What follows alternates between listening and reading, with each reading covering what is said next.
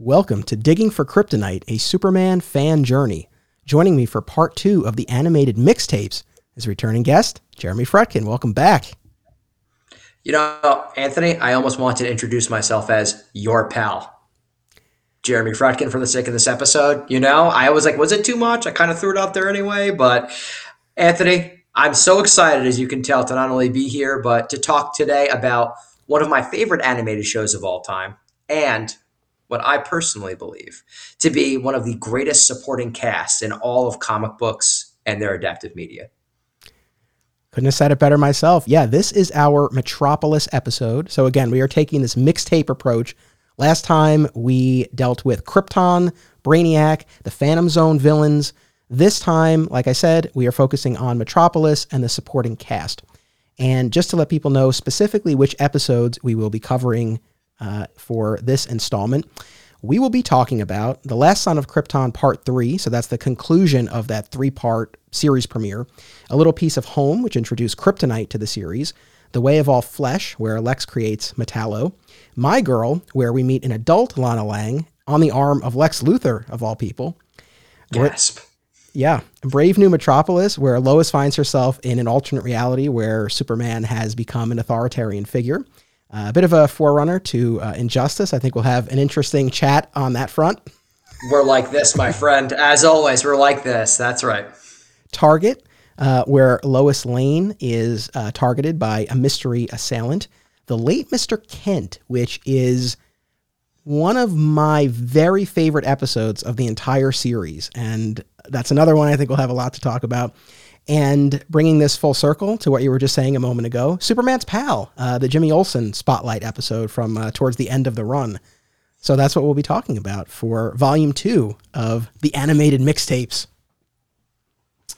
So It's an exciting run of episodes. This has been I feel like I'm going to say at the start of every episode that we do, but this has been such an enjoyable collection and mixtape of episodes. Also, and I don't want to sound like a broken record with this, but I really feel like this way of rewatching, there's a lot to be said for it, because just in this run of episodes alone, we meet Detective Bowman, the corrupt police officer in the Target episode. And then, of course, he comes back and plays a big role in The Late Mr. Kent. Again, we meet adult Lana Lang in My Girl, and then she proves to be very clutch in The Late Mr. Kent in allowing Clark to return to the land of the living. So what a nice surprise that was. Pretty cool. Yeah. So it's like, if you were just watching or rewatching the animated series, in its original order, it's fine. I think, you would still get the ultimate effect, but it really packs more of a punch watching it this way. Did you find that as well? Oh, absolutely. It's like you're watching a condensed, like hyper-focused version of these themes and these characters. So instead of having, and again, the Timverse is just the masters, the absolute masters of animated long-form storytelling, but there's so much that happens in between. We're kind of just putting those links together, like you just said, with Lana Lang, with Detective Bowman. We're seeing all of these characters pop up again and seeing their arcs unfold and how they affect Metropolis and Superman himself. Yes. Yeah, 100%. Now, just like last time, we started with some big picture ideas about the series. There were a couple of things we didn't talk about last time that I would love to touch on now, and I think they're just as appropriate, if not more so, for this episode. So one of the things is, and I don't believe we hit on this last time, unless I completely blanked, the opening sequence of the series that we see at the beginning of every episode. I love it more than I can put into words. I think it's such a terrific encapsulation, certainly of this animated series, but also just of Superman generally. And, one of the things that really stood out to me, especially now having spent time over the past, year and a half, going through so much of what came before, it is, to my knowledge, the first live action or animated series featuring Superman without an opening narration.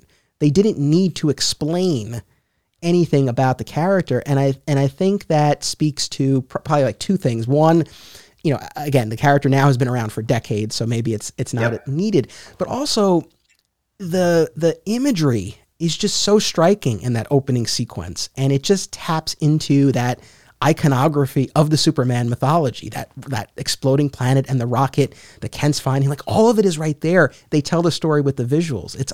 I love it so much.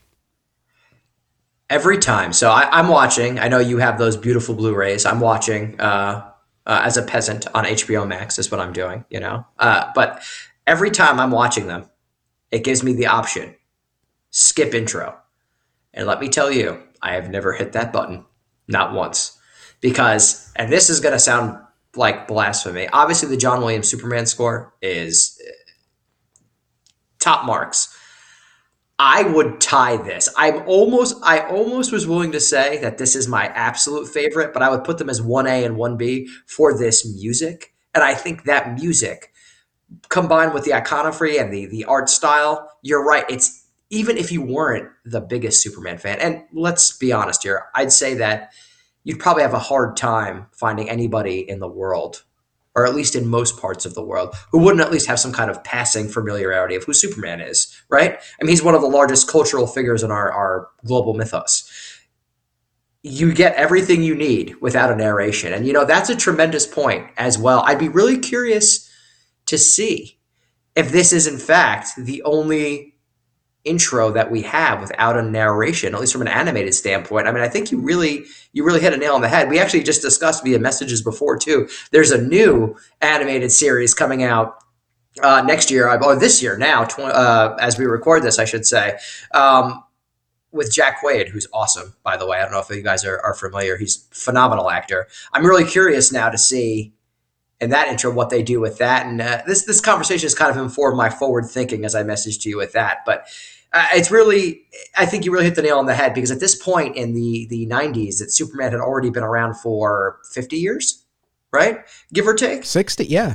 60, there you go. 60 years. So, I mean, people knew already what they were getting into, and I love that. It's my same feeling of, I don't want to see Batman's parents get killed in the alley again and again and again. I don't want to see Aunt May mourn the death of Uncle Ben with Peter again and again and again. We get the Krypton stuff, as we talked about, which is great. We're there and it's interesting. But I just like that this intro, you just feel it. You experience it. The music is just stellar. Everybody should pause this recording right now and take that minute, might even be a full minute, and just listen to that theme song and tell me that it does not get you hyped. Because it is, it's chef's kiss. So good. So good. But yeah, tremendous point about no narration in that. They really show you everything you need to know. Yeah. And, look, like yourself, I love that iconic John Williams score. I mean, that's in the all-time, Hall of Fame. But can't argue that. And this has come up in the show before, when Ken Marion and I have discussed the Zack Snyder movies. I mean, that Hans Zimmer score for Man of Steel, when Clark takes flight for the first time, I mean, it's gorgeous. It's gorgeous. That's why, and I'm going to spend more time on the Richard Donner Superman later on this year. And it's like, as much as I love it and I have great appreciation for it, and I understand why it means so much to people, there's room for other interpretations. And I think sometimes I feel some frustration as a fan when it feels like others are so whether it's creators or fans, are so beholden to that one version that it's preventing other iterations from really having the space that they need. And so, and look, like when we talked about the Ruby Spears cartoon, that did utilize a rearranged version of the John Williams score. That was really cool. But I think it would have been a real shame if they had done something similar for this, because we would have missed out on a unique, distinct piece of music for Superman. And a beautiful one. Yeah, that's the thing with any type of fandom. And it's so hard when you're so passionate about a particular medium or even a character in their universe. It's got to be the old improv rule, right? It has to be yes and.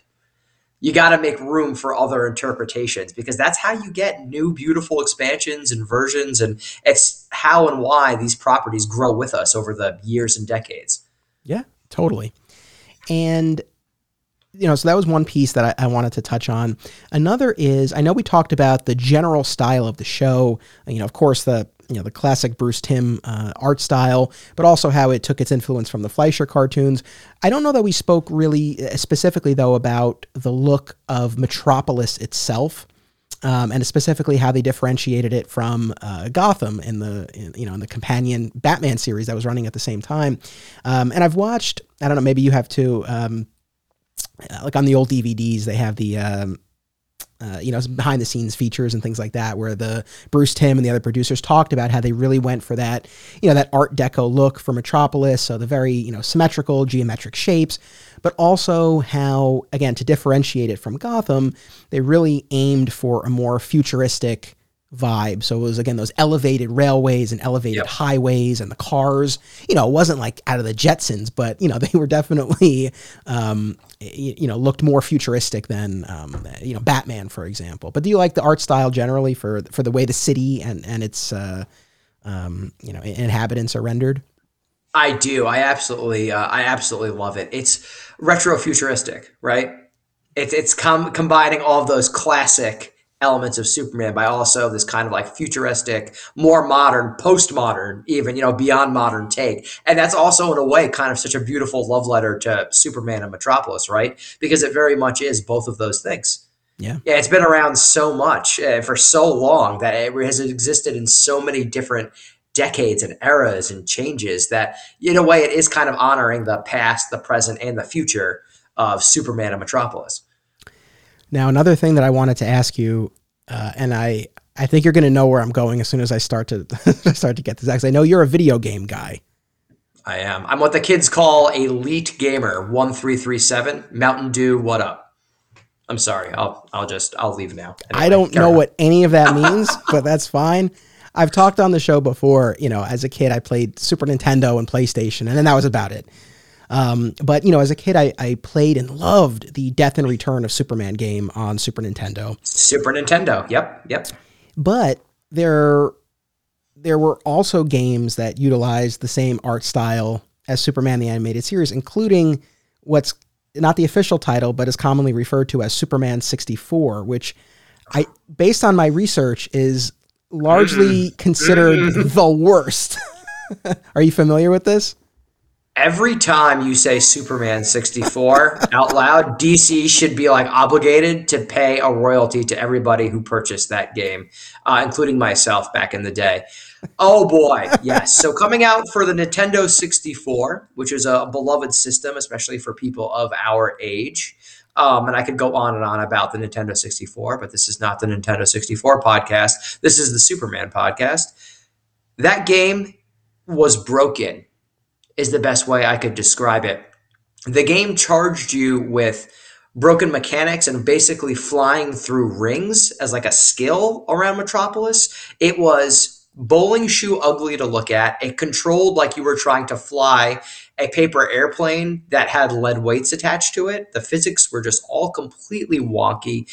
It's gotten better in our modern era, but from the 80s to the 90s, there was such a licensing craze where companies would get together and be like, I don't even necessarily care what the game is, but this movie or this comic is hot right now. Let's put these out. Now, before I get absolutely roasted in the comments, yes, there are plenty of good licensed games. There are a few good Batman games as well, too. I believe the Batman Returns game was actually pretty good and held up pretty well. So results vary, but I do know that a lot of these licensed properties, especially some of the notorious developers like Ocean from back in the day, would put these games out, and it would just be, oh boy.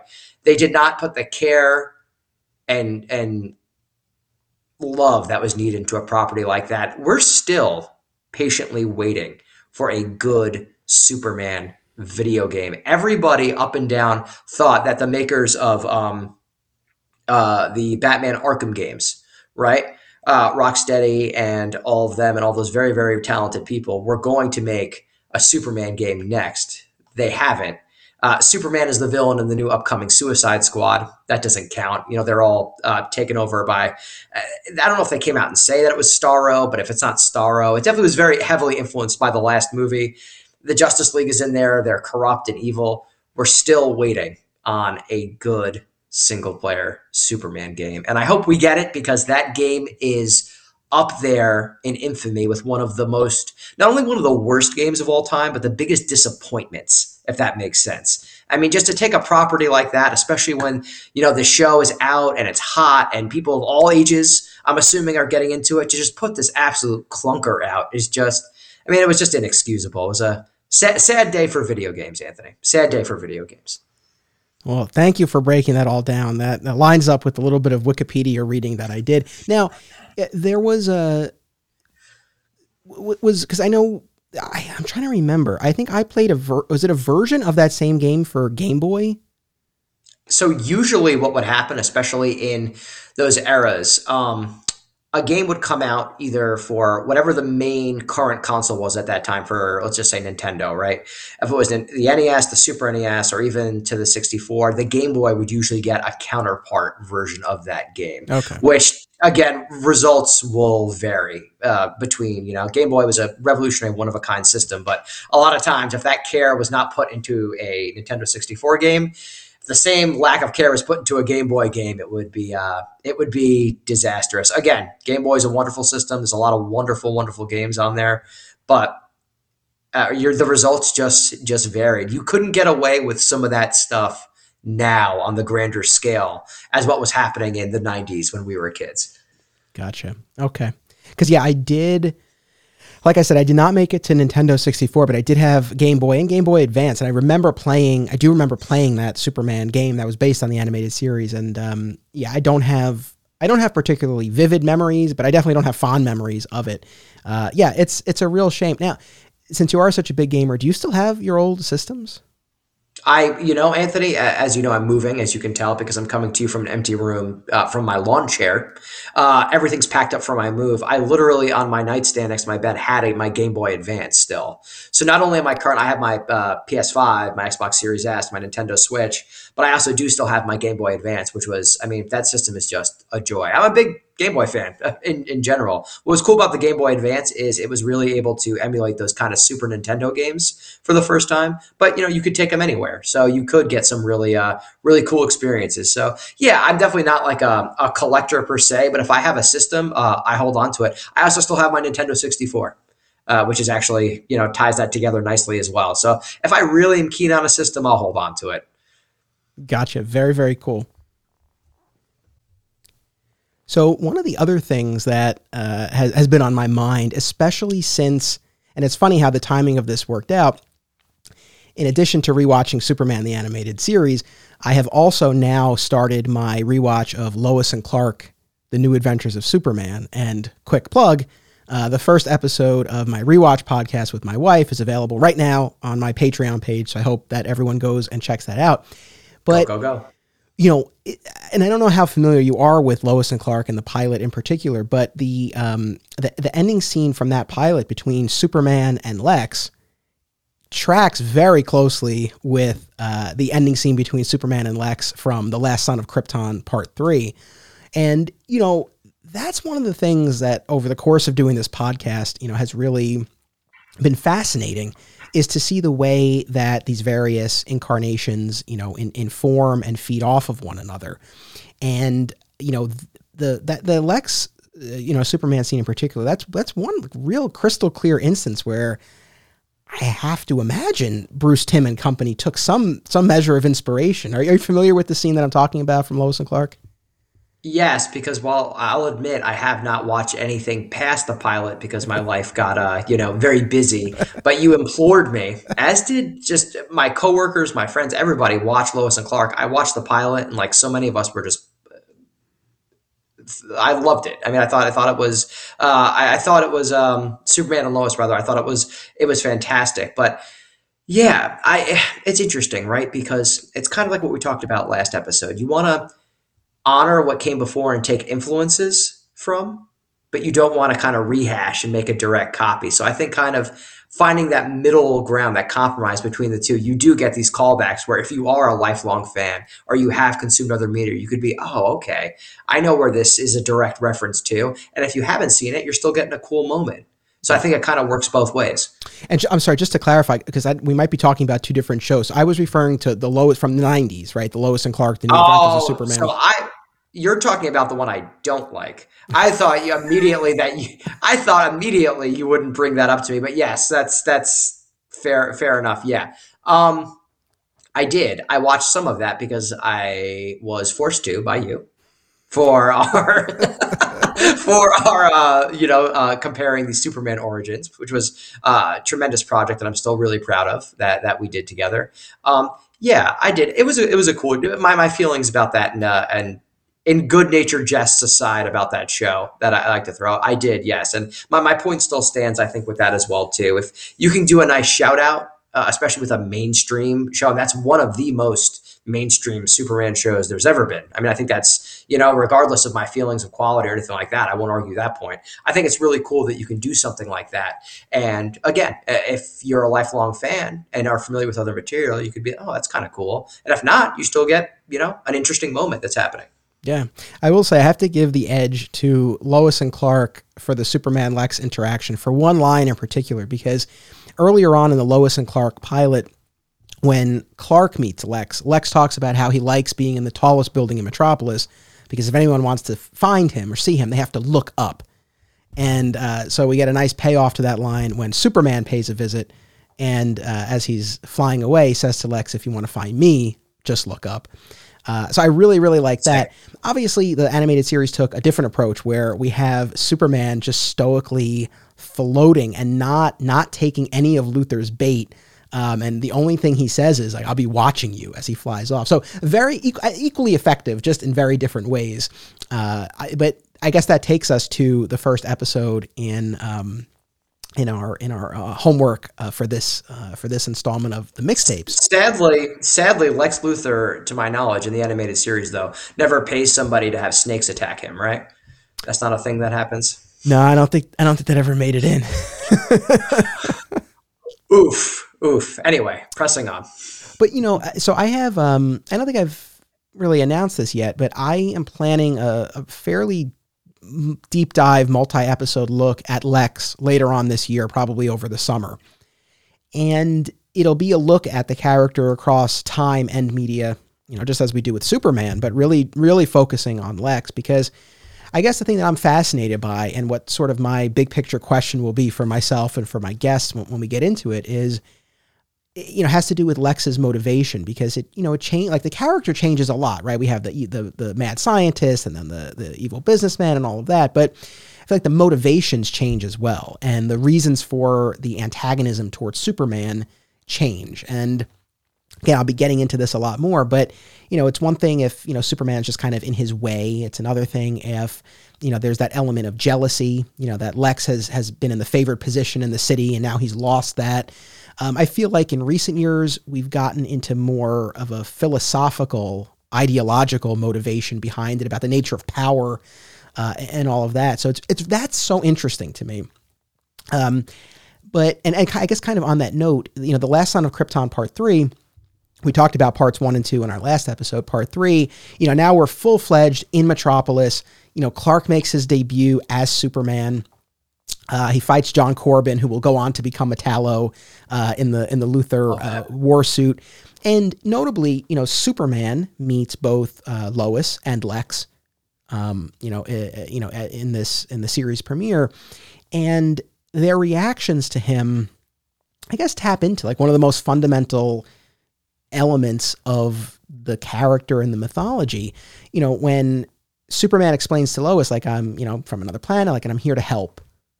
And Lois is like, well, you sound too good to be true.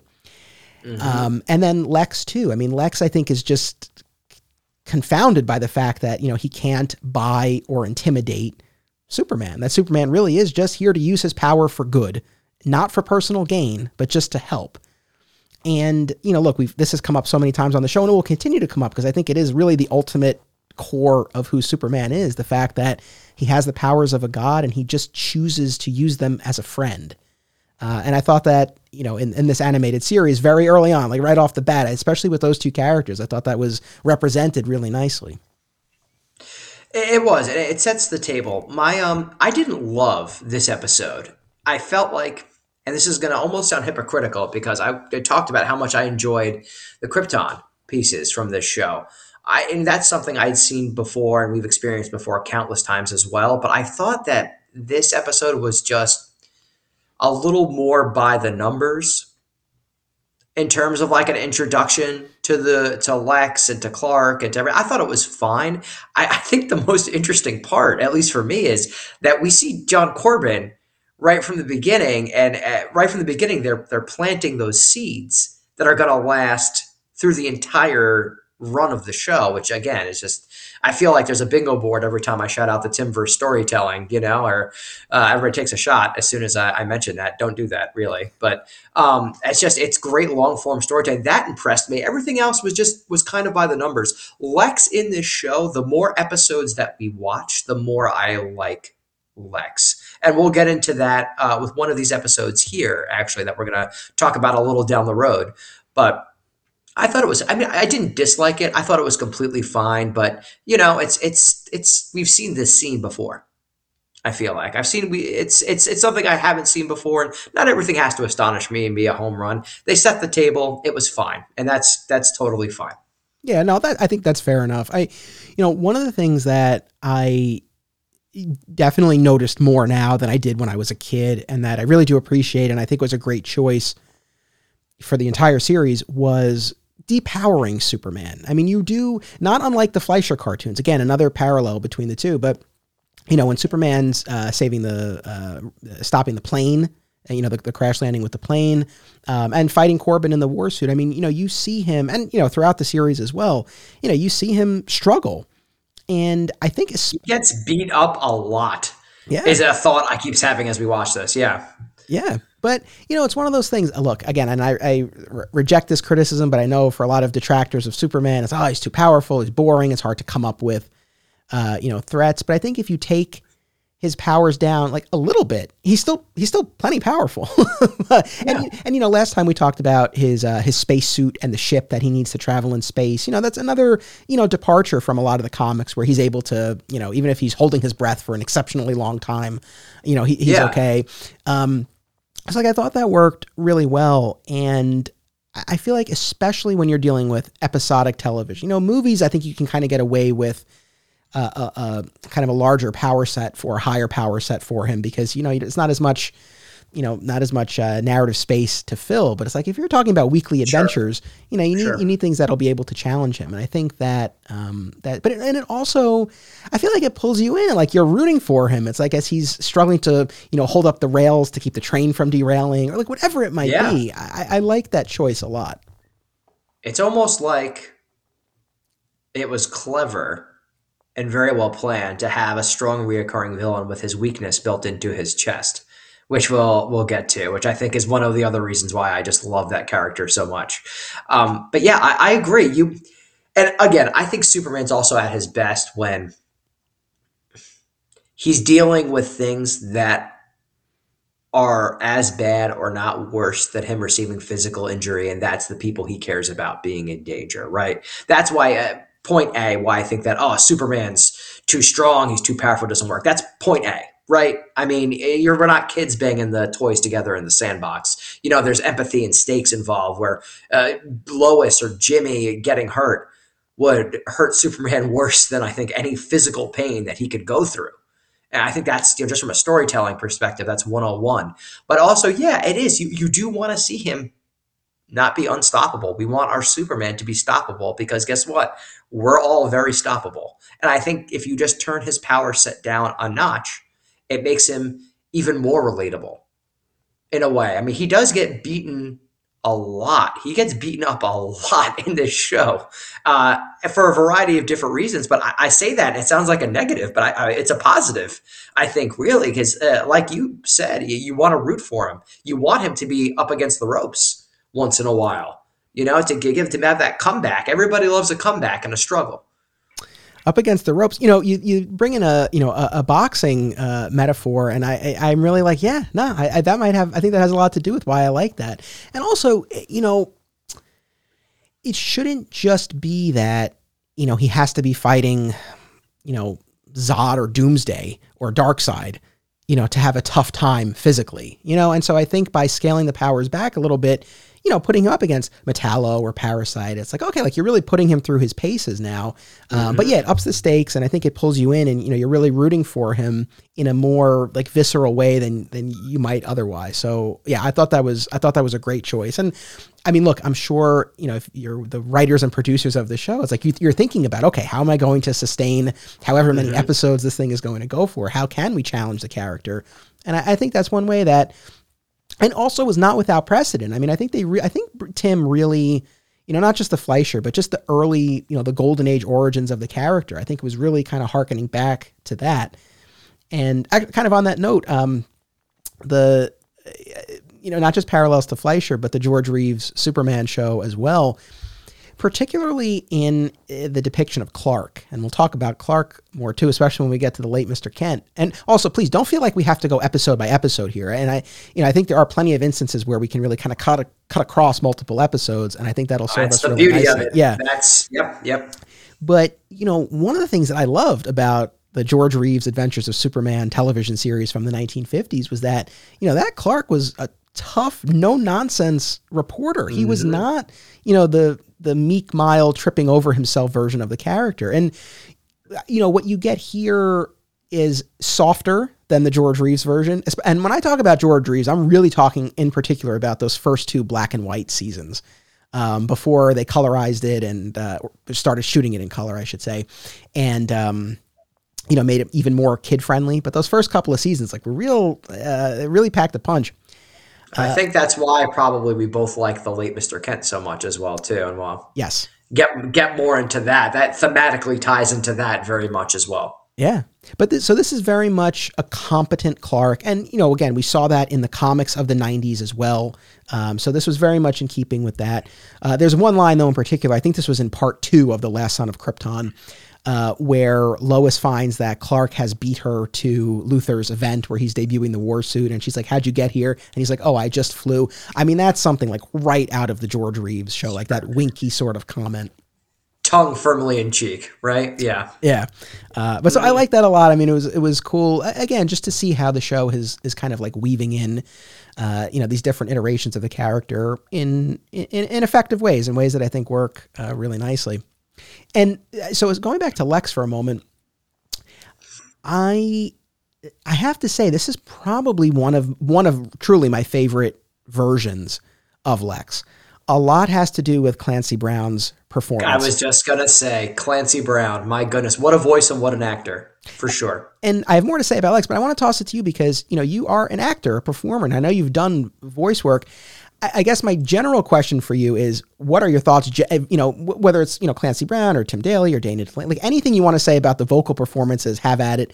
And specifically, what I kind of really wanted to pick your brain about was Lex and the Clark Superman dichotomy, and any things you kind of noticed in terms of how Tim Daly might have differentiated the two characters. Sure. So I think I already said this in the last episode, but whenever I read a comic book, it's Tim Daly's voice that I hear when I see Superman. The same thing with Clancy Brown's Lex Luthor. Still to this day, he's just got such a unique voice and gravitas. And I think what it comes down to truly is that the writing is so incredibly strong, which is more than half the battle, right?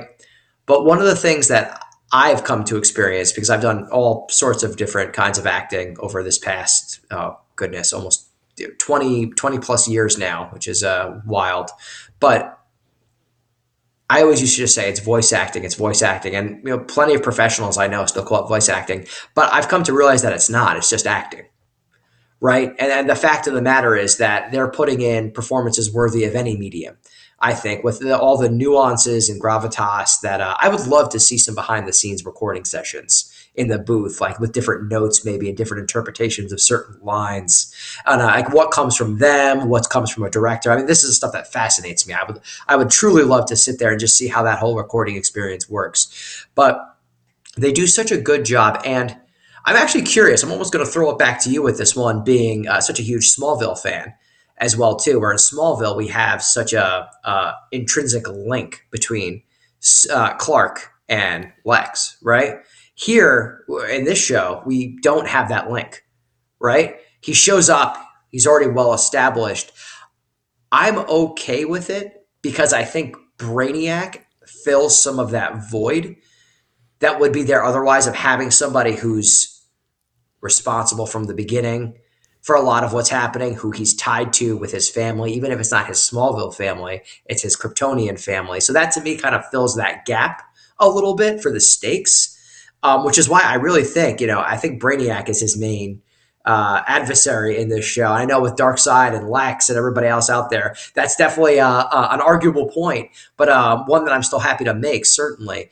I'm perfectly fine with it. But I think also, now that I reflect back on it, maybe that's why this Lex didn't grab me right away as well, too, right? Because he shows up. I've seen it before. He's rich. He's showing a military show. Oh, look, I'm going to help Metropolis. Oh, no, I'm not. I'm just greedy. I like, as the show goes on, the instances when they're forced to work together begrudgingly. That's when I find that their dynamic in this show is the strongest. And we certainly see that in Target, Yeah. right? And we see that. I love that. And I love that whole line with Lois even being like, no, you know what? Like, it's weird what's happening to me, but it's not Lex's style, and I believe him. And Lex is, and I'm jumping ahead in the episodes here, excuse me, but Lex is the one who ends up calling Clark and being like, hey, listen, in his own rude way, of course, like, I did follow up. I found the information. And Lex, in his own way, kind of ends up teaming up with Clark and saving the day, right? Even though he's not physically there. But if that phone call doesn't come in, everything goes differently. So I like that begrudging, we have to work together for Metropolis and for the greater good, because that's the only thing I think they have in common now without that Smallville background tied in, right? The only thing that they have for common ground is that they both love in very different ways, I think, to various degrees of healthy and unhealthy, but they both love Metropolis. And that's when I think they're at their most interesting. But how did you feel about it? Being such a big Smallville fan, having their history so entwined and having that separate here. So that's a big question, and one that I've not really come to a firm conclusion on yet, because I guess I see, not to sit on the fence, but I see value in both incarnations. I mean, as you and the audience knows, Smallville was so formative for me. I mean, I did not grow up reading pre-crisis Superman, but in those stories, he had this whole past with Superboy. He blamed Superboy for his baldness, and they had this whole antagonism from, their days in Smallville that carried over. Smallville, the TV show, of course, put a more realistic, adult, real-world spin on all of it. And since that was so formative for me, I think there is a part of me that is kind of always looking for that. But at the same time, I mean, I did grow up reading the Triangle era Superman books where they didn't have that backstory. So, again, I guess I can appreciate both versions of it. I will say that I'm certainly not opposed to them having a shared past.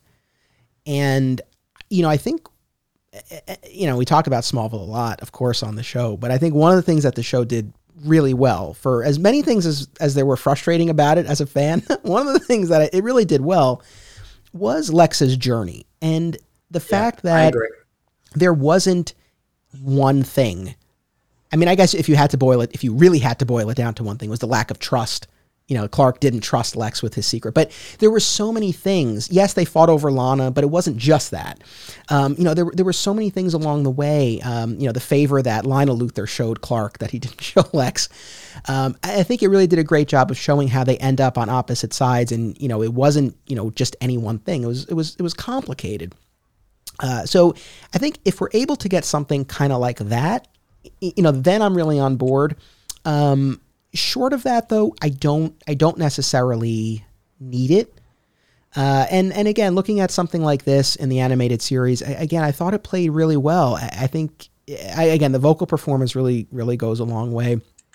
But just this iteration of Lex who owns the city, and there's nothing and no one that he can't control or get access to except Superman, and can't quite figure out why he can't buy this guy or scare him off. And so I think it works. I mean, I think it's a believable dynamic. Now, this version of Lex, like I said, is one of my favorites, and I would put him, when we're talking the evil businessman version of Lex, I put this one above the Byrne era comics. I think, and again, this does go back to the voice, but the physicality, the charm, and the menace, that combination all swirling together of this Lex, I don't feel like you quite have that in the comics. I mean, that was a schlubbier Lex, I guess, for lack of a better description. And like I said, the menace, I suppose, was there in the comics, but the charm, which, not that you see a ton of from the Clancy brand, but you see it enough where it's like you could understand why he has the city, in the palm of his hand at the beginning of this. He wooed Lana, right? Yeah, we got to talk about that. Yeah. But he's a charming son of a gun. Look at that. So it's like, I think it's that combination in terms of the visual representation, of course, the writing and the performance, all of that. Again, that physicality, the charm, and the menace, that balance, I think really made this very effective. But I had the same thought watching The Target, right, where Lois is targeted by this unknown assailant who turns out to be a former Luthor Corp employee. And he would go on to become the villain Luminous in other episodes. Yeah. Yeah, he actually has, correct me if I'm wrong, but in the Justice League episodes down the road, Daydream, he pops up again too, which is, again, that long-form storytelling, check your bingo boards, but that long-form storytelling, which is so cool. So yeah. I thought that was kind of neat to kind of look forward and see, they're still using them. They bring them back around.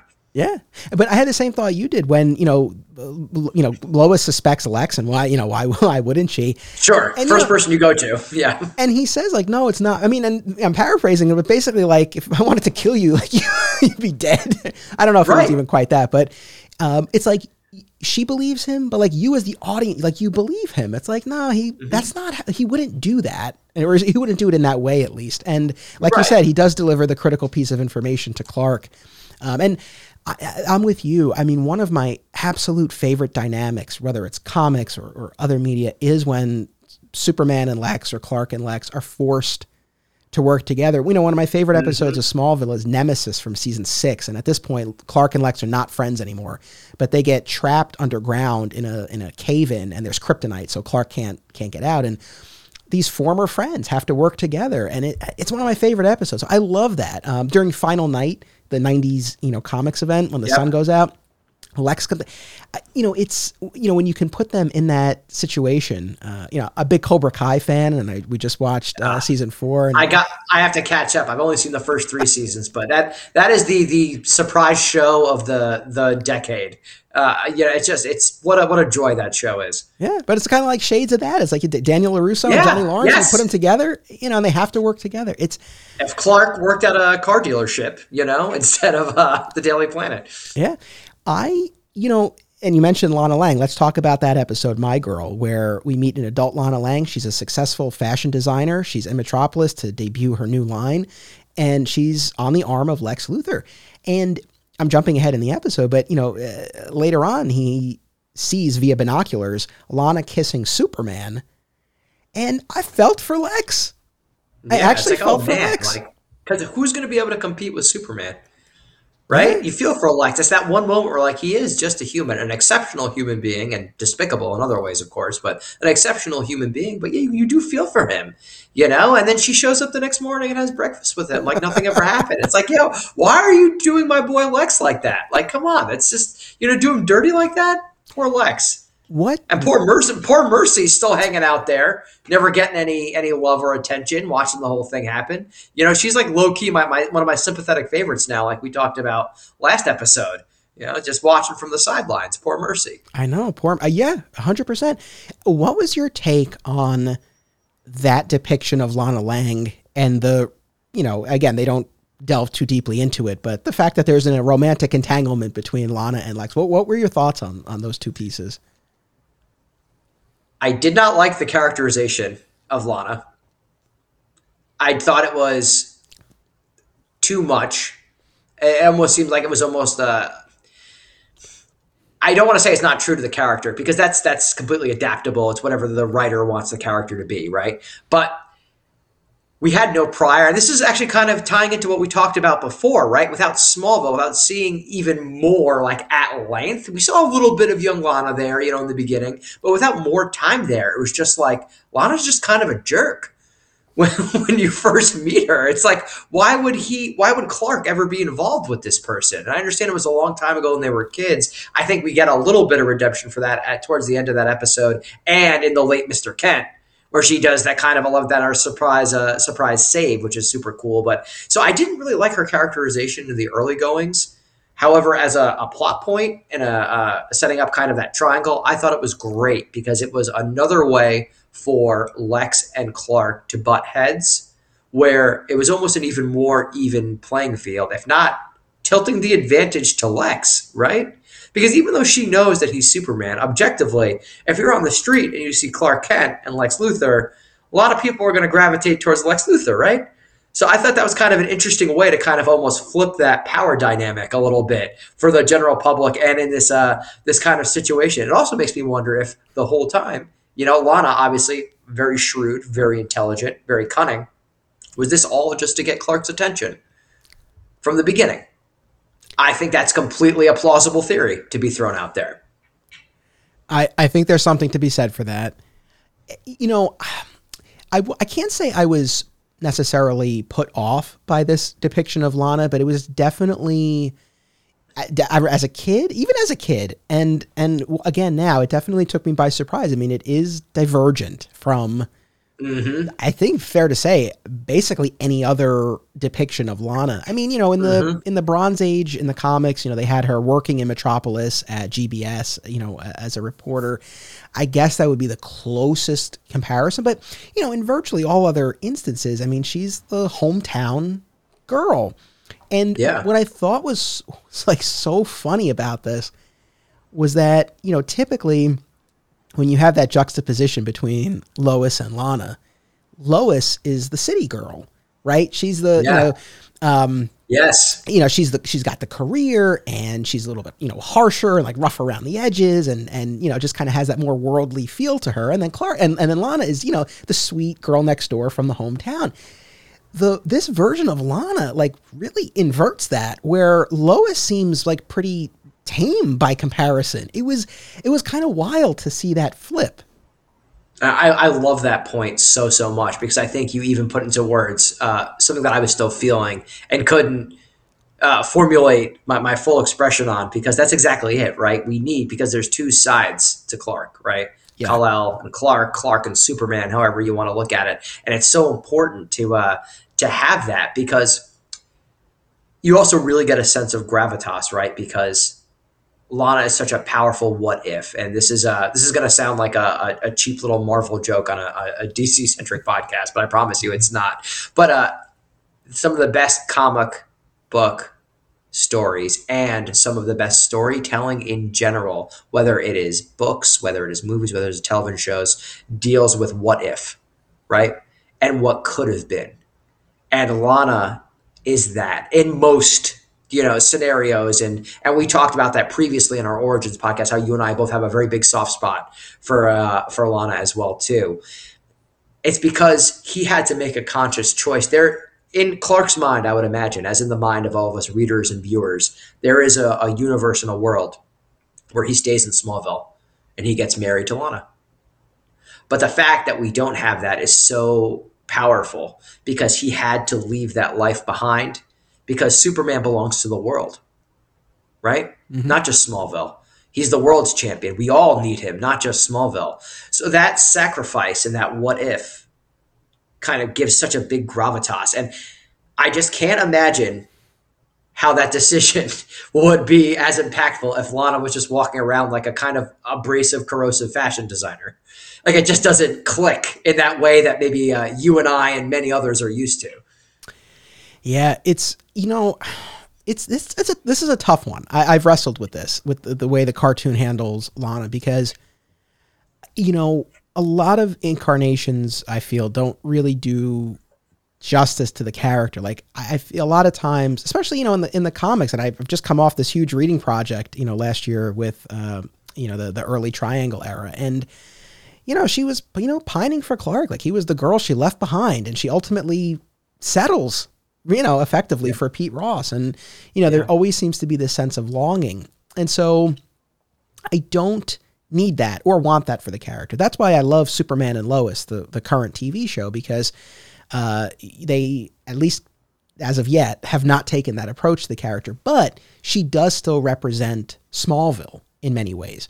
And that's the piece of this. Like, the fact that she's a successful career woman, like, that's awesome. But you're really removing her so fully from the world of Smallville and presenting her in this light.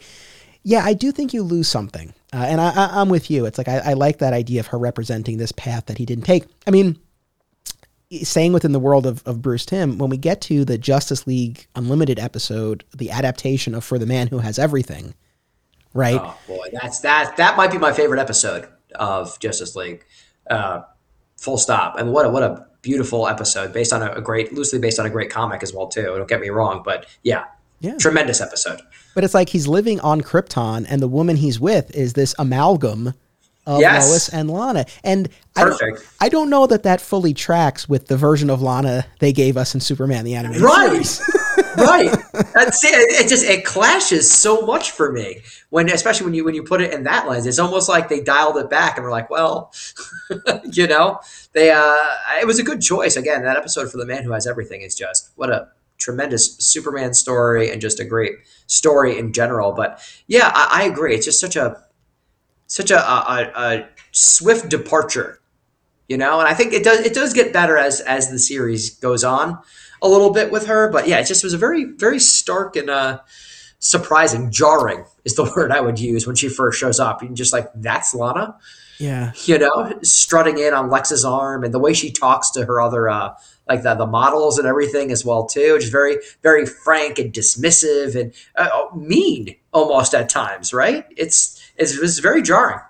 I mean, again, I can't speak for the writers. I don't know exactly what the motivation was, but I would imagine that, especially since we had Jonathan and Martha alive and, not in every episode presence on the show, but regular enough, maybe they felt that dynamic of the hometown was sufficiently represented, and they wanted to, do something else with Lana. Like, maybe there wouldn't have been, actually, in fairness, I mean, maybe there wouldn't have been as much of a role for her at all had they not done this. And it's a surprise. It's definitely a reversal of what you expect Lana Lang to be like. So I'll give them that.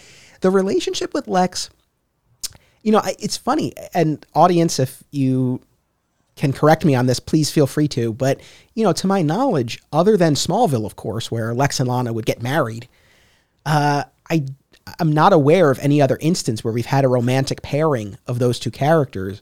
And like, going back to what I was saying before of the way that these, depictions sort of feed off of each other, I can't help but wonder, Superman the Animated Series came just a few years before Smallville. I wonder, I don't know, maybe it's a bit of a stretch to say this one episode, inspired what they would do on Smallville. But, I can't help but wonder if there was some inspiration taken by this pretty unlikely and largely unprecedented pairing between the two characters. If I was a betting man, I would say there would almost have to be, right? Because there's no way that you're writing for Smallville and not being a big time Superman fan. I mean, that's one of the things that makes that show so wonderful, is that there's an obvious love there that comes from behind the scenes, right? That show is handled with such love and care and interest and honor to the history and what came before. And I really honestly believe there had to have been some intentionality in that. Especially, it really is just a few years removed from the start of it. When did Smallville debut? 2000, 2001? 2001, yeah. There you go. So only a few years removed. So I really would be willing to bet that there was some intentionality in those choices. Yeah. I will say I did very much enjoy the fact that Lana instantly knew that Superman was actually Clark, and it was. I did like that. The fact that he was surprised that it was like it was hilarious to me. It's like, of course she knows that it's you. So, but I like that. That was a nice and fitting touch, I felt. It was, and it makes sense, I guess, if you think about it too, because it might fool people who haven't known him for the majority of his life and spent so much time with him. But when you spend that much time with somebody, you're going to recognize them pretty easily. So again, that was good logical storytelling. I thought it made perfect sense, And like we said, Lana comes back. She makes a little cameo towards the end of The Late Mr. Kent. Yes, The Late Mr. Kent. Is an episode that, again, harkens back to the George Reeves show. There was an episode, I believe it was the first episode of season 2 of Adventures of Superman, where Clark is interviewing someone on death row, and comes to believe that he's actually innocent, and again uses his superpowers to discern this. So that's sort of we have a very similar jumping off point here.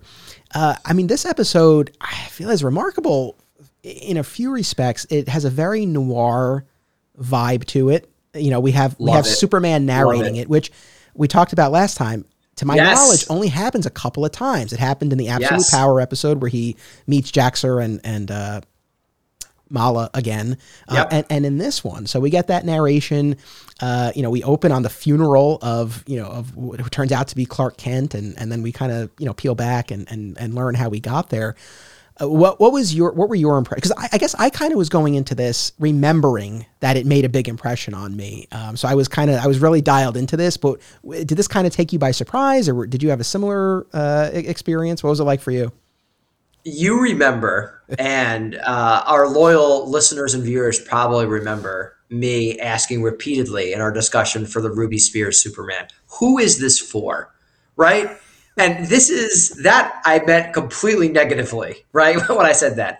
That same sentiment, though, I mean, completely inverted, flipped positive for this episode, where this is a Saturday morning cartoon show, and they gave us an adult-worthy, just noir, pulpy, mystery, gritty whodunit, and I think it's going to be a very, very tough challenge to top this episode as we go forward, at least in kind of my personal lists and ranking that I'm as I'm watching this, because this is an episode that, taken by itself, you could show to anybody, and it just tells a succinct, engaging, interesting story that has believable motives, interesting twists and turns, and it is that who doesn't love a good whodunit mystery?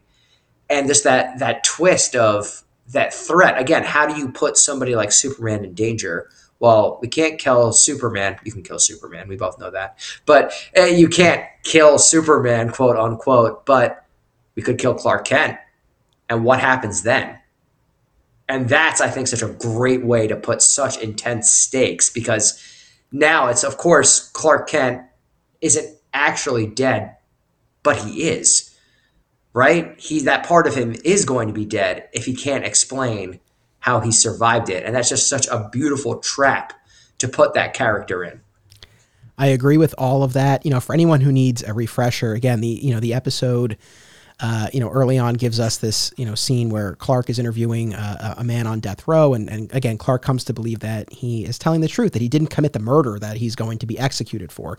And Clark perform some good old-fashioned detective work as a reporter. I love my Clark and my Superman showing off his brains. You know that. Yeah. He gets overlooked sometimes, but he's no slouch. This is a great episode for that. He tracks down old digitized pizza receipts that prove that the criminal, the alleged murderer, was actually getting a pizza delivered at the time of the murder, and they were backed up on floppy disks. That's it. Those newfangled computers, they cause everybody troubles. It's probably just a fad that's not going to stick around, So, yeah, it's we talked last time, and I will probably say this in every episode that we do for this run. This is a very timeless show. I feel like it holds up so well. Yes. Once in a while, there's something that reminds you this was the 90s, and so here, Clark goes to the pizzeria. And the guy's like, no, the computer system only goes back a few years. Oh, we have backups, and they're on these floppy disks. And while Clark is, in the process of bringing this disk to the authorities, a car bomb goes off while he's driving. One of my absolute again, this is in the Saturday morning cartoon show. Saturday morning cartoon show.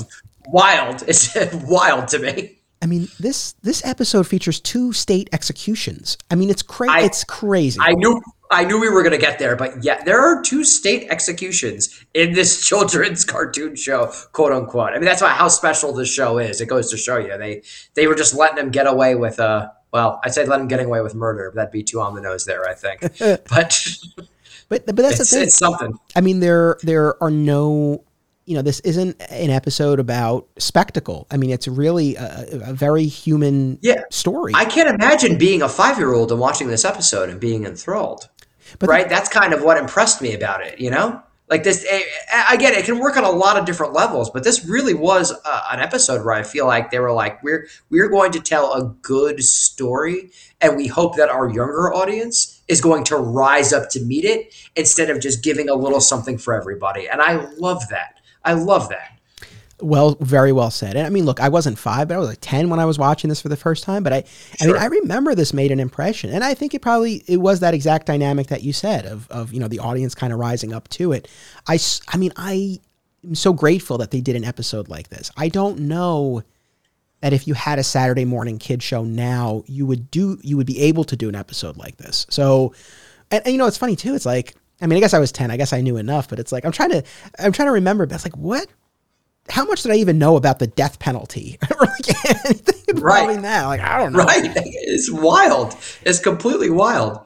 But I was talking to my good friend Will, who used to come together all the time to alternate realities, and I was talking about how we've been watching this and how it's awesome. It still holds up. And I talked to him I just mentioned that episode. He goes, "Oh yeah, that's the one where they were doing executions in jail." Right? And I was like, yes. And same thing. It made an impression on him. He knew right away, all these years later, what I was talking about. Yeah. Yeah. I mean, it's crazy. But one of my absolute favorite things about this episode is that, we get via narration as Clark is driving before the, bomb goes off. Why did he drive the evidence in? Why didn't he fly it in as Superman? And I love this scene for 2 reasons. One, I think it answers a question that the audience would have. It's like, because again, this episode only works if Clark is presumed dead. Yeah. And that only happens if he's taking this in as his civilian identity. So I like that it addresses that. But the other more fundamental reason is Clark says, like, I wanted this to be Clark's victory. And we come at this on the show time and time again, but it's important to me that the identity of Clark Kent has integrity, and that it's who he is, or at least a part of who he is, that it's not this facade. It's not just a disguise that allows him to... It's not a secret identity. Right. Like, it's who he is. And the fact that he takes pride in his work as a reporter, he's a great reporter. It was so great. But also sort of the tragedy of this, it's like, pride before the fall. I don't know, like he had pride in himself as Clark, and it ended up causing him a lot of problems. But I love that touch. I love it. It really made the episode. Oh, for sure. And he has that great conversation with his parents as well too, right? Where he's like, if I'm not Clark Kent, he's like, I'm going to go out of my mind.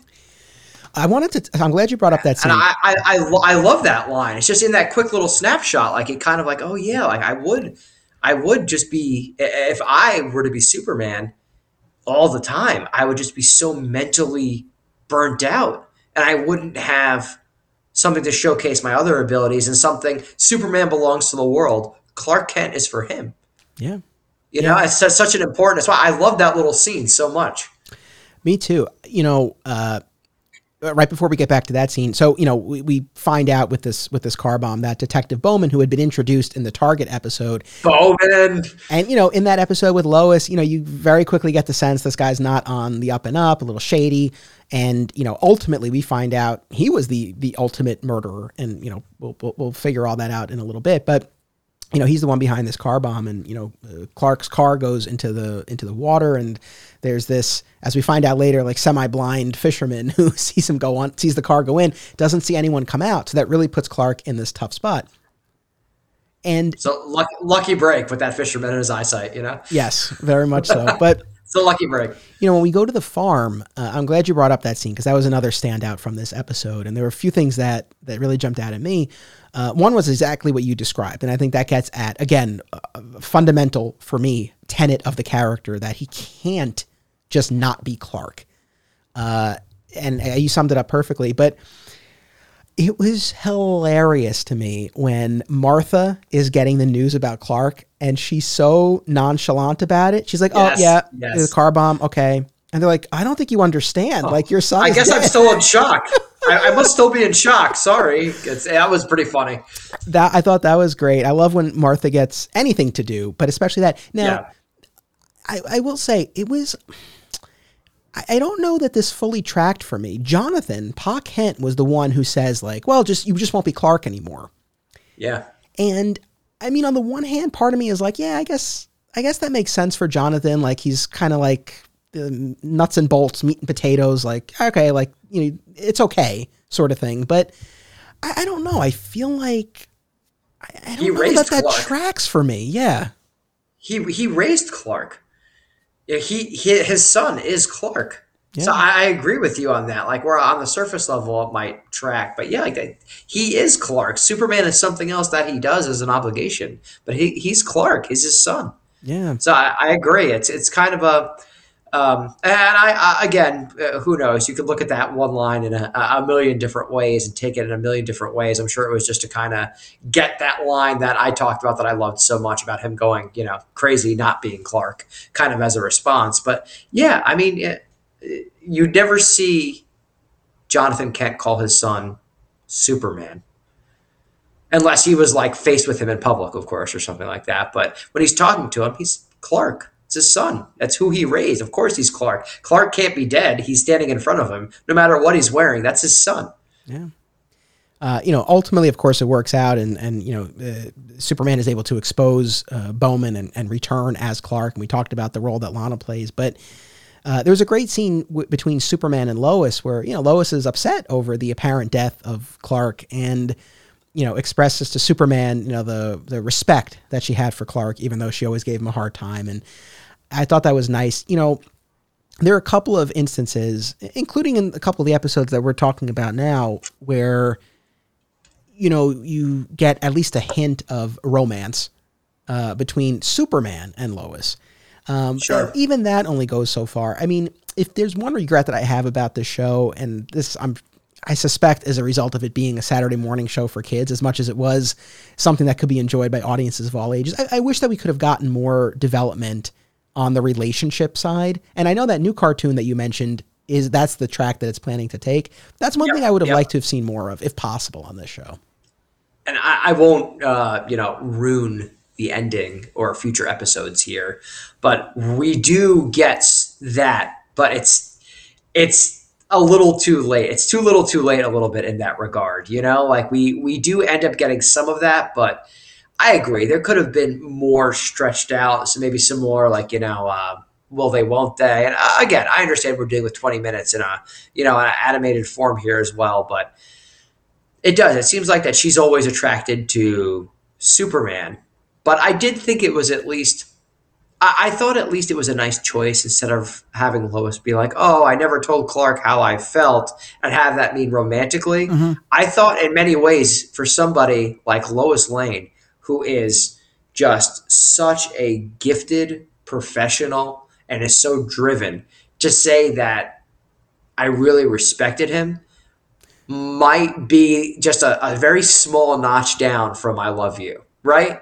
Yeah. Not to give them an out, but I actually thought that was a nice choice as well, because she's so professionally driven and we see all the teasing and stuff, but they are intrinsically intertwined and we always think of them as romantically entwined, and rightfully so, but we also forget that like very much that they're colleagues.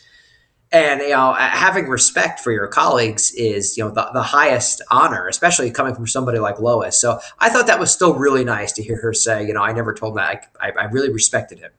So I thought that was a nice touch. I agree. And, again, keeping in mind what a lot of the inspiration for the show seemed to be, like the George Reeves show, you didn't have any of that. And, it's interesting, not even with Clark and Lois, but even just Superman and Lois. At the end of the Target episode, she has that line to Superman. I think it's that episode where she says, it would be nice to see you sometime when, when you're I'm not in danger or not saving my life. Yeah. Do you remember what his response was to that? Someday. Right. So there was that. He says someday, which is a nice line, knowing what we know. Yeah. Yeah, that's true. And then the Brave New Metropolis episode, the ending there when he, rescues her from the parallel reality and she proposes dinner, and he says like, oh, getting kind of personal, and it's interesting because again, that kind of like takes me back to the George Reeves version of the character where it's like, he didn't even seem to consider it on that show. And I almost like kind of get the same thing here. It's like, yes, you know, he cares for her, but it's almost just one of those things like I have a higher call and like, this is just not something I'm pursuing. It's just interesting. Yeah, it is. And I think in many forms of the character and the characters, I should say, in the world, that Lois is such a big part of bringing him into that world and opening him up more. I mean, Lois is such a big part of his humanity. You know, we always get his humanity from Smallville, and rightfully so. But I think Lois is kind of like that final piece, right? Because I'm sure that he would otherwise be completely just, I don't want to say content, because I don't think he'd obviously be content deep down in his heart of hearts. But he does feel such a tremendous obligation to, you know, the world, to the greater good. But Lois also reminds him that he also deserves to be happy. Lois is such an important part of the character, you know? Lois is the key. And I think on that note, maybe it's time to talk about Brave New Metropolis. So, oh boy, you know, I think this was one that I wasn't so much on my radar for this rewatch. And I was very pleasantly surprised when I got to this one. I was like, oh yeah, like this was a really good one. And, you know, we begin with Professor Hamilton, you know, tinkering away, you know, trying to create a portal using Phantom Zone technology. He's always tinkering away, Professor Hamilton. He's always locked in that lab tinkering away, you know? Good old Emil. And, you know, so Lois gets sucked through this portal and she ends up in a version of Metropolis where Lois Lane died. Intergang targeted her. Superman was a split second too late. And in his despair, he became this authoritarian figure, teamed up with none other than Lex Luthor. They've instituted a curfew and all these other restrictions, and he's in a pretty badass black suit. He does look pretty slick, I'm not gonna lie. You know, and then of course we go from there. A lot to say about this. I really appreciated that we did not spend any time with Emil and Jimmy and Superman figuring out the portal on our world. I like that we were just in the alternate reality, and then Superman shows up at the very end. We didn't need anything else. I like that. Like I said at the top, you know, definitely shades of DC's Injustice, which I did a whole episode on the animated movie not too long ago. We talked about you being a big gamer. I take it you've played the Injustice game.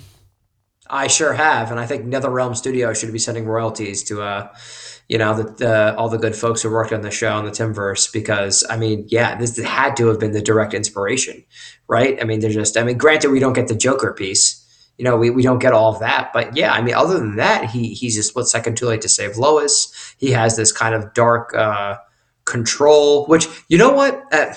I'm going to be fair about this. Is what I'm being. When this episode came out, I really thought it was more impactful. Now I feel like we're at the point, especially with how big Injustice has been, where we've seen this tale of, okay, hear me out, Superman, but what if he's not so good anymore? It's like, I'm over that. Personally, I'm over that. I've had my fill of that. I still think, that being said, that this is a fantastic episode. I really did enjoy it. They swung for the fences and tried something radically different, which was really, really cool. I think just how we talked about the influences the show had on Smallville, and very obviously also, you know, influenced NetherRealm Studios and everybody who made Injustice, which would then go on to the comics and the animated shows and its own living, breathing media empire, which is great. I'm glad those exist. Don't get me wrong. But taken on its own merit, it's still a fantastic episode. I think it's cool that we get to see Jimmy Olsen have something different to do, and kind of how he's more hardened and is this kind of resourceful, because that's Jimmy Olsen's greatest skill and merit, right? Is that he's resourceful. And I will talk about that more, I'm sure, in a little bit with his episode. But that's why I love Jimmy Olsen, because Jimmy Olsen is, we all wish we were Superman, right? But in most cases, we're all Jimmy Olsen. Right? And I love that it seems like a departure from his character, but not so much so that it's not understandable. We're in this world, like, he is still resourceful. He still cares about people, obviously. And he's using that as kind of forming this underground resistance that's going on. So I thought that was really cool. This episode did a good job, as so many of them do in such a short amount of time, of world building and making the characters likable, but also believable in their decisions and outcomes and choices that they're making. I agree with you. And, you know, as as people heard when I did that Injustice episode, I mean, I've no surprise, I've never played the game, but I was not that taken with the animated adaptation for reasons we discussed. But let me say this. Generally speaking, I'm not all that interested in stories of these alt versions of Superman as an authoritarian figure. Like we talked about, what makes the character special, right, is that he has these powers and he chooses to use them to help. That's it. So when we kind of twist that and say, well, what if he used his power in this way? That's fine. And I understand the appeal of those stories, but they don't necessarily do much for me.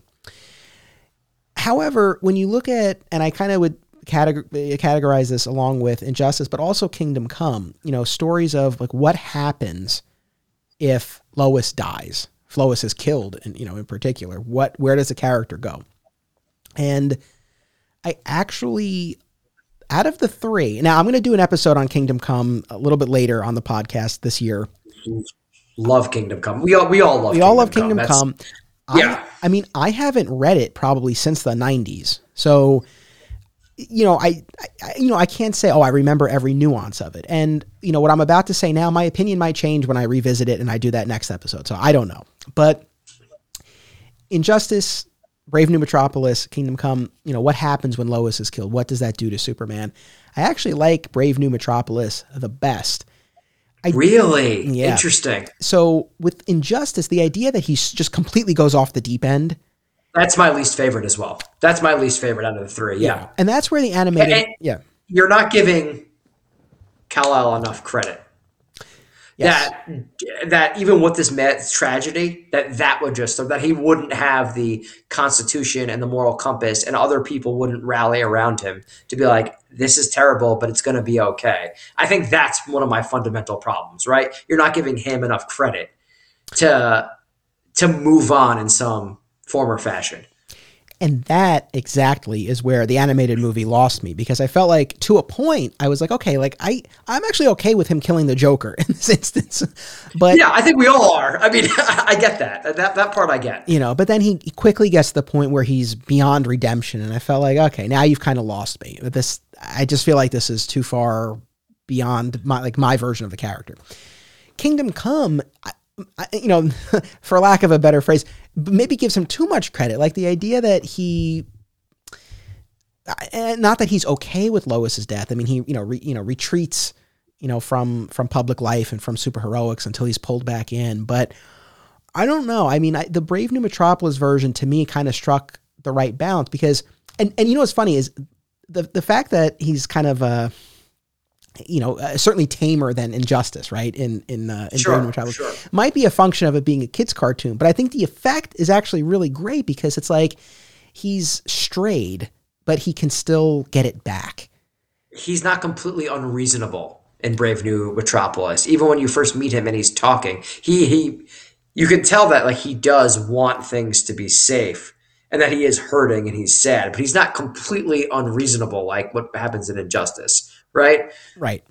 But it does twist him up in a way that I guess you don't necessarily get in Kingdom Come. And look, and I'm not knocking Kingdom Come. And, we got a sort of an adaptation of it in TV's Crisis on Infinite Earths with the Brandon Routh version of the character. And, same type of thing there. His Lois and all of his friends at the Daily Planet were killed, but he soldiered on, and he added the black to the shield, to his crest, to show that hope cuts through the darkness. It's uplifting. It's beautiful.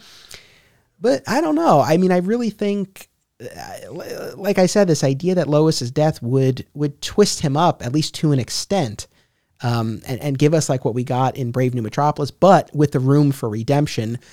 I think for me, that's kind of the sweet spot. And like I said, I definitely get if people really gravitate more towards that Kingdom Come iteration, the idea that no matter what, he will never break. I get that.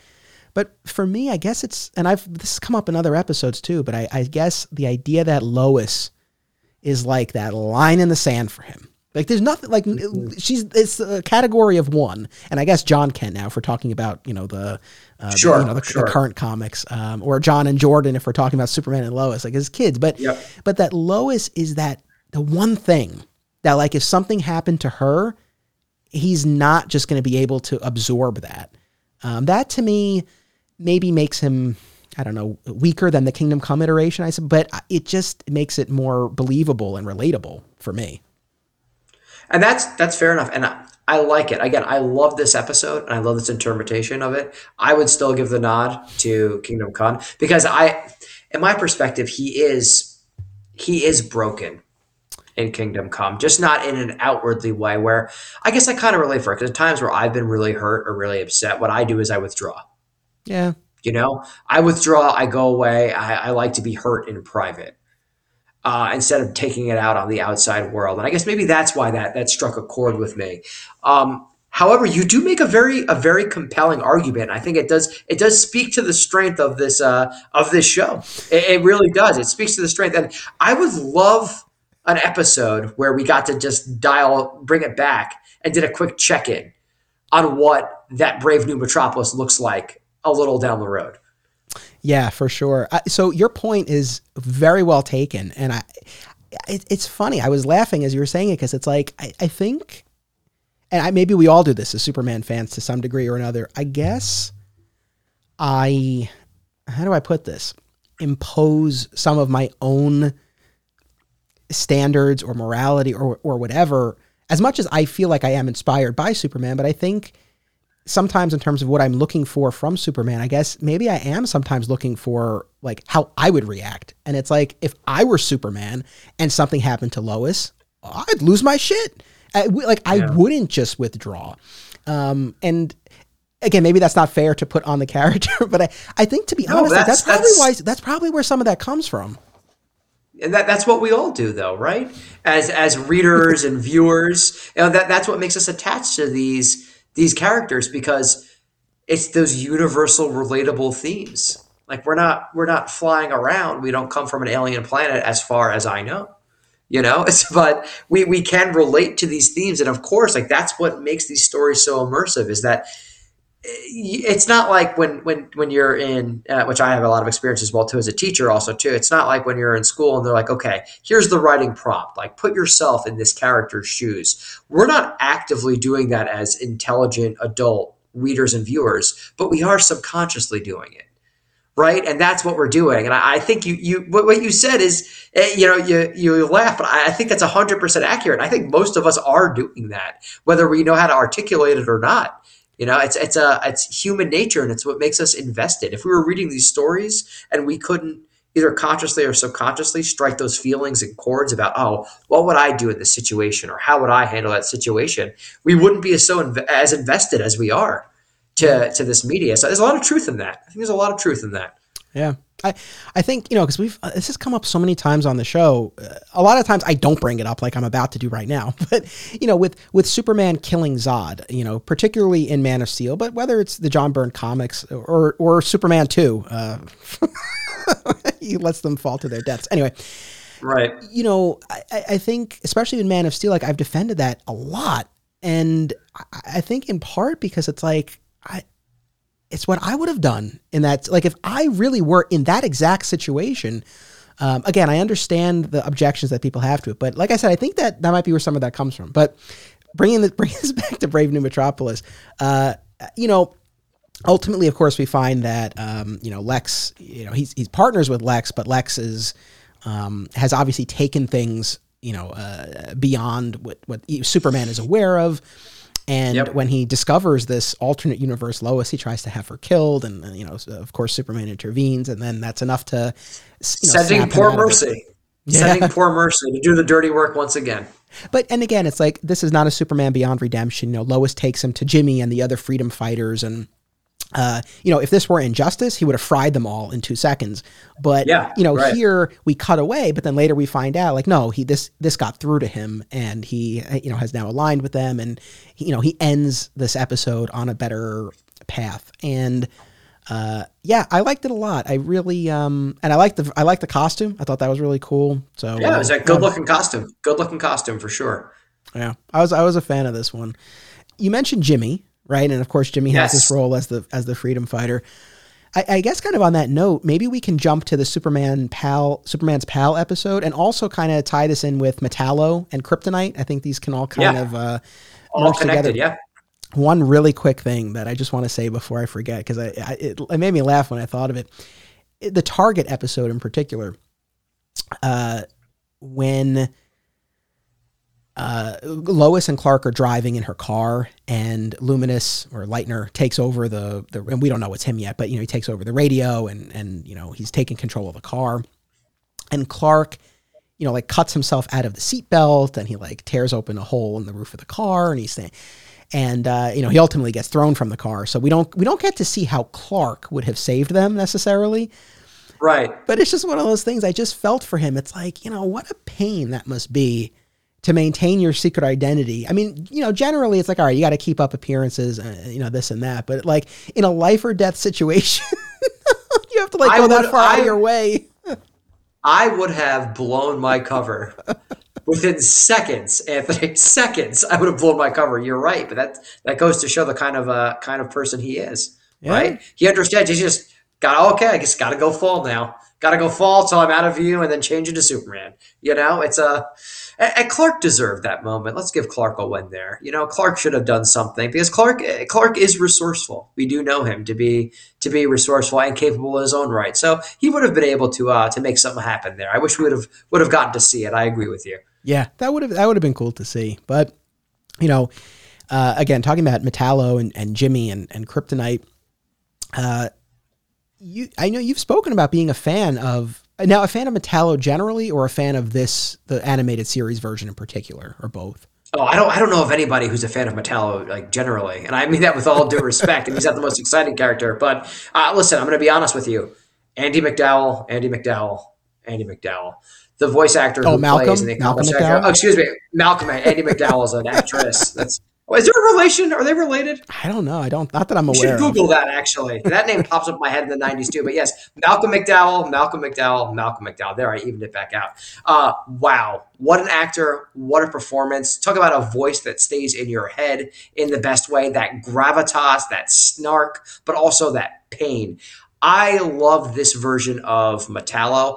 I don't have a whole lot of other experience comic-wise, either before or after. I believe the original version of Metallo was created in the 40s or 50s, and he was wearing like a almost like metallic outfit. I did a quick Google the other day, and I was like, I wonder when Metallo was created. This was obviously a reimagining of it. I think it informed how he appears in later subsequent comic versions, and I have to check the timeline on that, of course, but the acting, first and foremost, of Malcolm McDowell is what just such a home run for this character. But I love.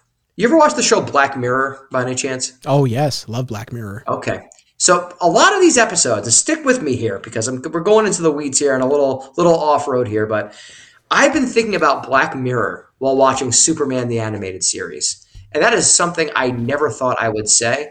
But so many of these episodes have those kind of same themes and just interesting and tragic storytelling.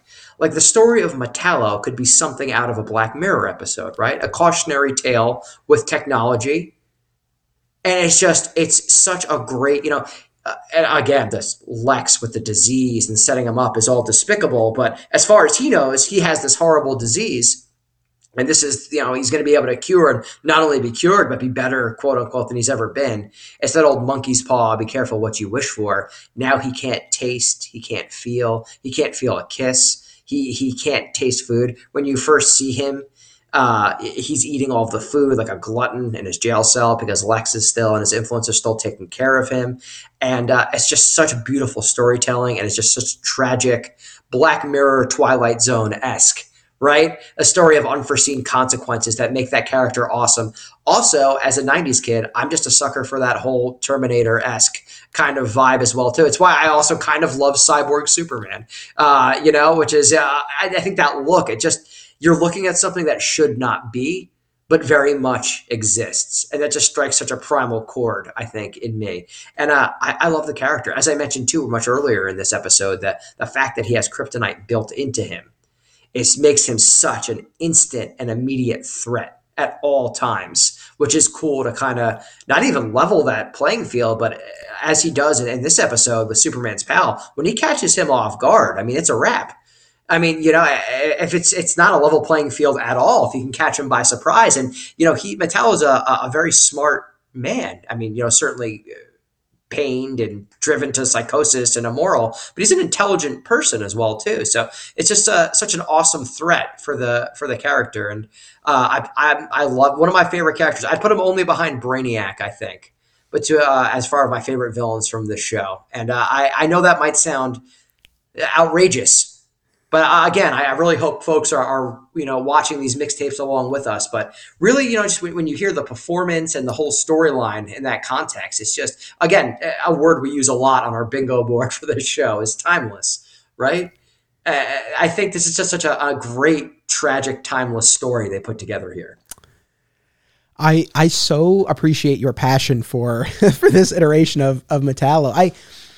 I don't know that I quite meet you with the same level of enthusiasm, but I'm close, and even more so after hearing you lay all of that out. It's funny because as a kid watching it, and then like I said last time, I rewatched it in like late high school or college. The Metallo episodes were some of my least favorites, and there's at least one Metallo episode that I didn't even put on any of our lists, the action figure episode. But upon rewatch, I've definitely come around on Metallo generally, but specifically this version. And the voice actor definitely goes a long way towards that. But I appreciated, like you said before, planting the seeds for this, having Corbin be part of the series premiere and then bring him back. Yeah. It's reminiscent to me of an animated series that came later than this, The Spectacular Spider-Man. Did you watch that? Not at any great length. I've seen every episode of the 90s run on Fox of the animated show. But I have now. Help me out here. There is a version of the animated show where Neil Patrick Harris does the voice of Peter Parker. Is that the Spectacular Spider-Man or no? No. So which one is this? So I know the one you're talking about. The Neil Patrick Harris one was like set in the continuity of the Sam Raimi movies and was like an MTV show. Got it. This was Greg Weisman, who did Gargoyles. Oh, love Gargoyles. And this came out, I don't have the years offhand, but maybe like 2010 or like somewhere around there. Only ran 2 seasons. It is probably, Spider-Man is my favorite Marvel character and one of my favorite comic characters in general. And this cartoon is like probably my favorite iteration of Spider-Man. And there are some people who are listening to this who are right there with me, and the others probably just haven't watched it yet. It's so good. And one of the things that I always loved about it was how it made full use of the vast Spider-Man supporting cast and would bring characters in and kind of, it would be a slow burn, right? Like they would not be at the forefront, but then they would come into play. They did such a masterful job of that. And that's kind of what the Corbin bit reminded me of. But what won me over more than anything else, and this was, I guess, what was kind of lost on me as a kid, but now as an adult, I'm like, oh my God, exactly what you just said, this idea of not being able to feel, to smell, to taste. I guess like watching it the first time, I didn't think about what that would be like, but I did now. And it's like the tragedy of it. And then, compounded by the fact that Lex, like you said, was, responsible for his affliction in the first place that motivated him to undergo this procedure. I mean, it's, it really is tragic. And then, like we said before, this is a character who generally, but even more so with a depowered Superman, is able to go toe to toe with that kryptonite. So I really did come around on Metallo. And the reason I even had The Way of All Flesh on this list is for Lex's role in that. But it's a great spotlight on John Corbin. I wish that the description for Superman's pal did not mention Metallo, because otherwise I think it actually would have been a cool little surprise that he pops up in that episode. Tina in the beginning of the episode. I just like metal. Some nice foreshadowing happening there, right at the very beginning. I agree. I would have been a much nicer surprise. But even the title of the episode, what a nice callback that is, huh? The Superman's pal. I thought that, talk about, honoring what came before. Even just titling the episode that, I thought was a very nice touch. Yeah. Now, I know I just sang the praises of Metallo. I guess, you know what though? I was going to go in a negative direction. I'm going to spin it back to a positive. I actually like the way Metallo is used in Superman's pal is fitting. Like, I think one of the problems I have with Metallo and maybe some of the lesser Superman villains is that, once you tell their introductory story and you kind of get the gist of the character, you kind of play that card. Some characters are very rich and you can keep going back to and you do different things with.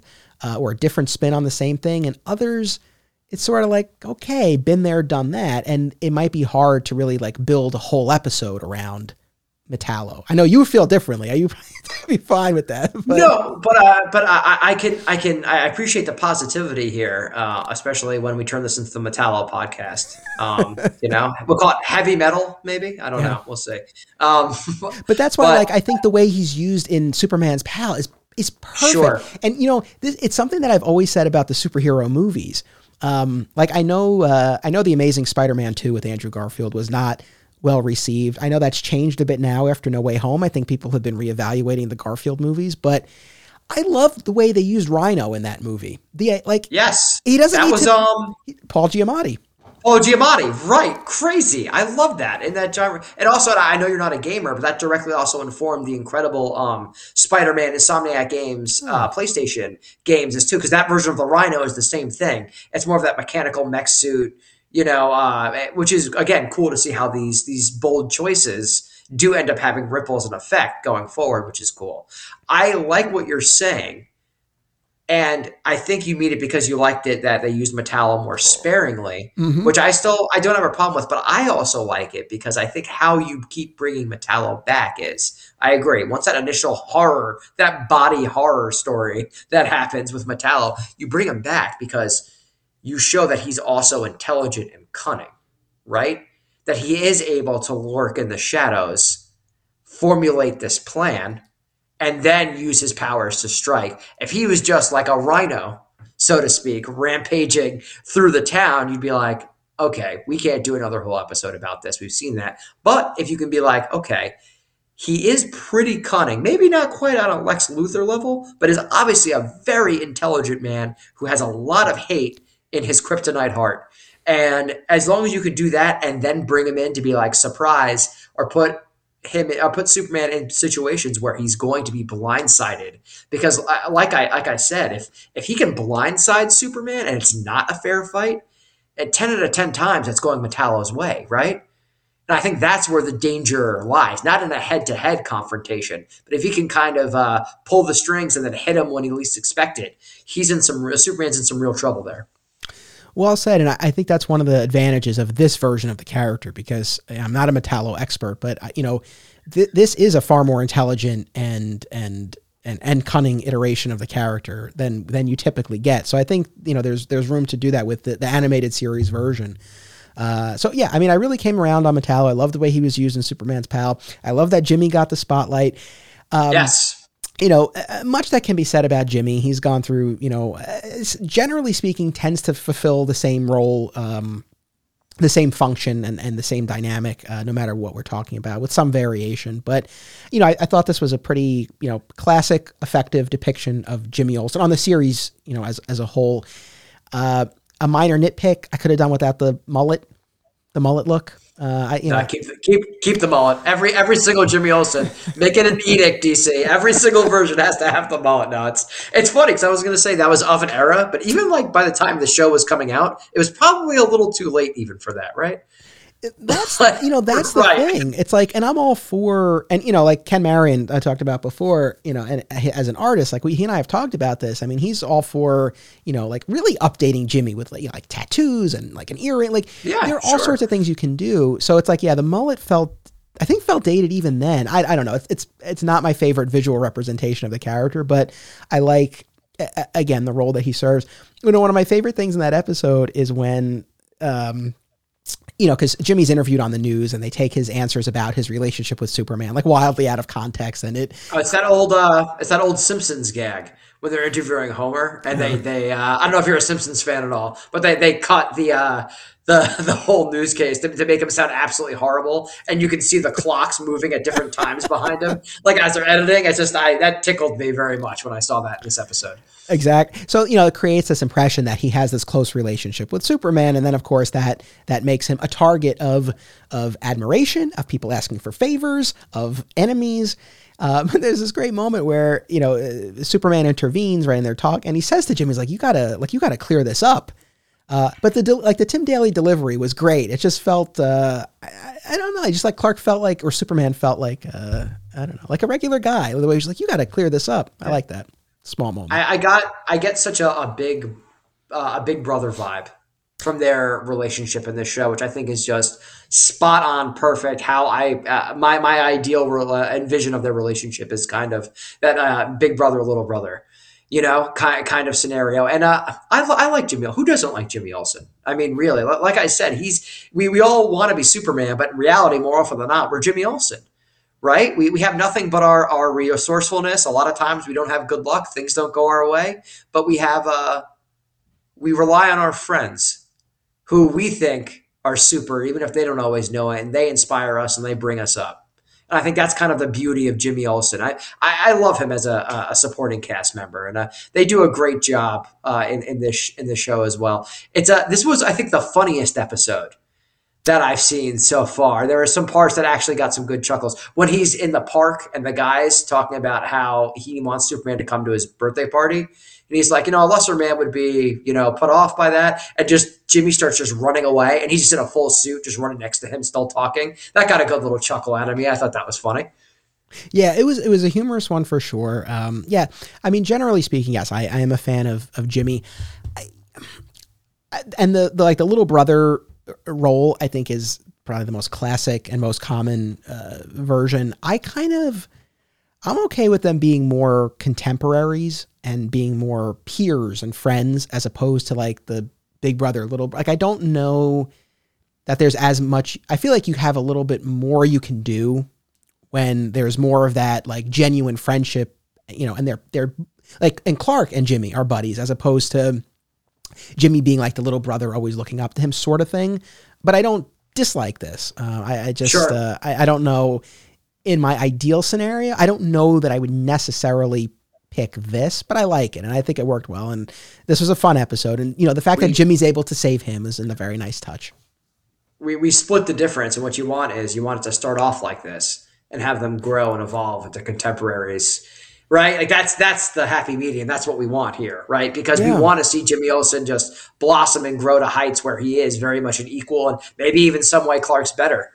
How he's always helping Clark and Superman out of jams as well too. Again, using his resourcefulness, which is something that I admire about the character.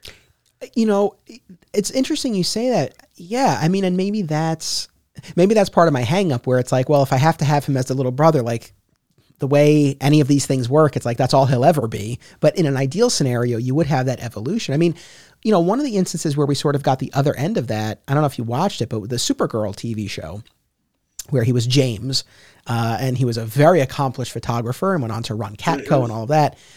Unfortunately, due to the fact that Superman appeared very sparingly on the Supergirl show, we got very little interaction between them. But, that's something that, like that dynamic, I would be cool to see more of.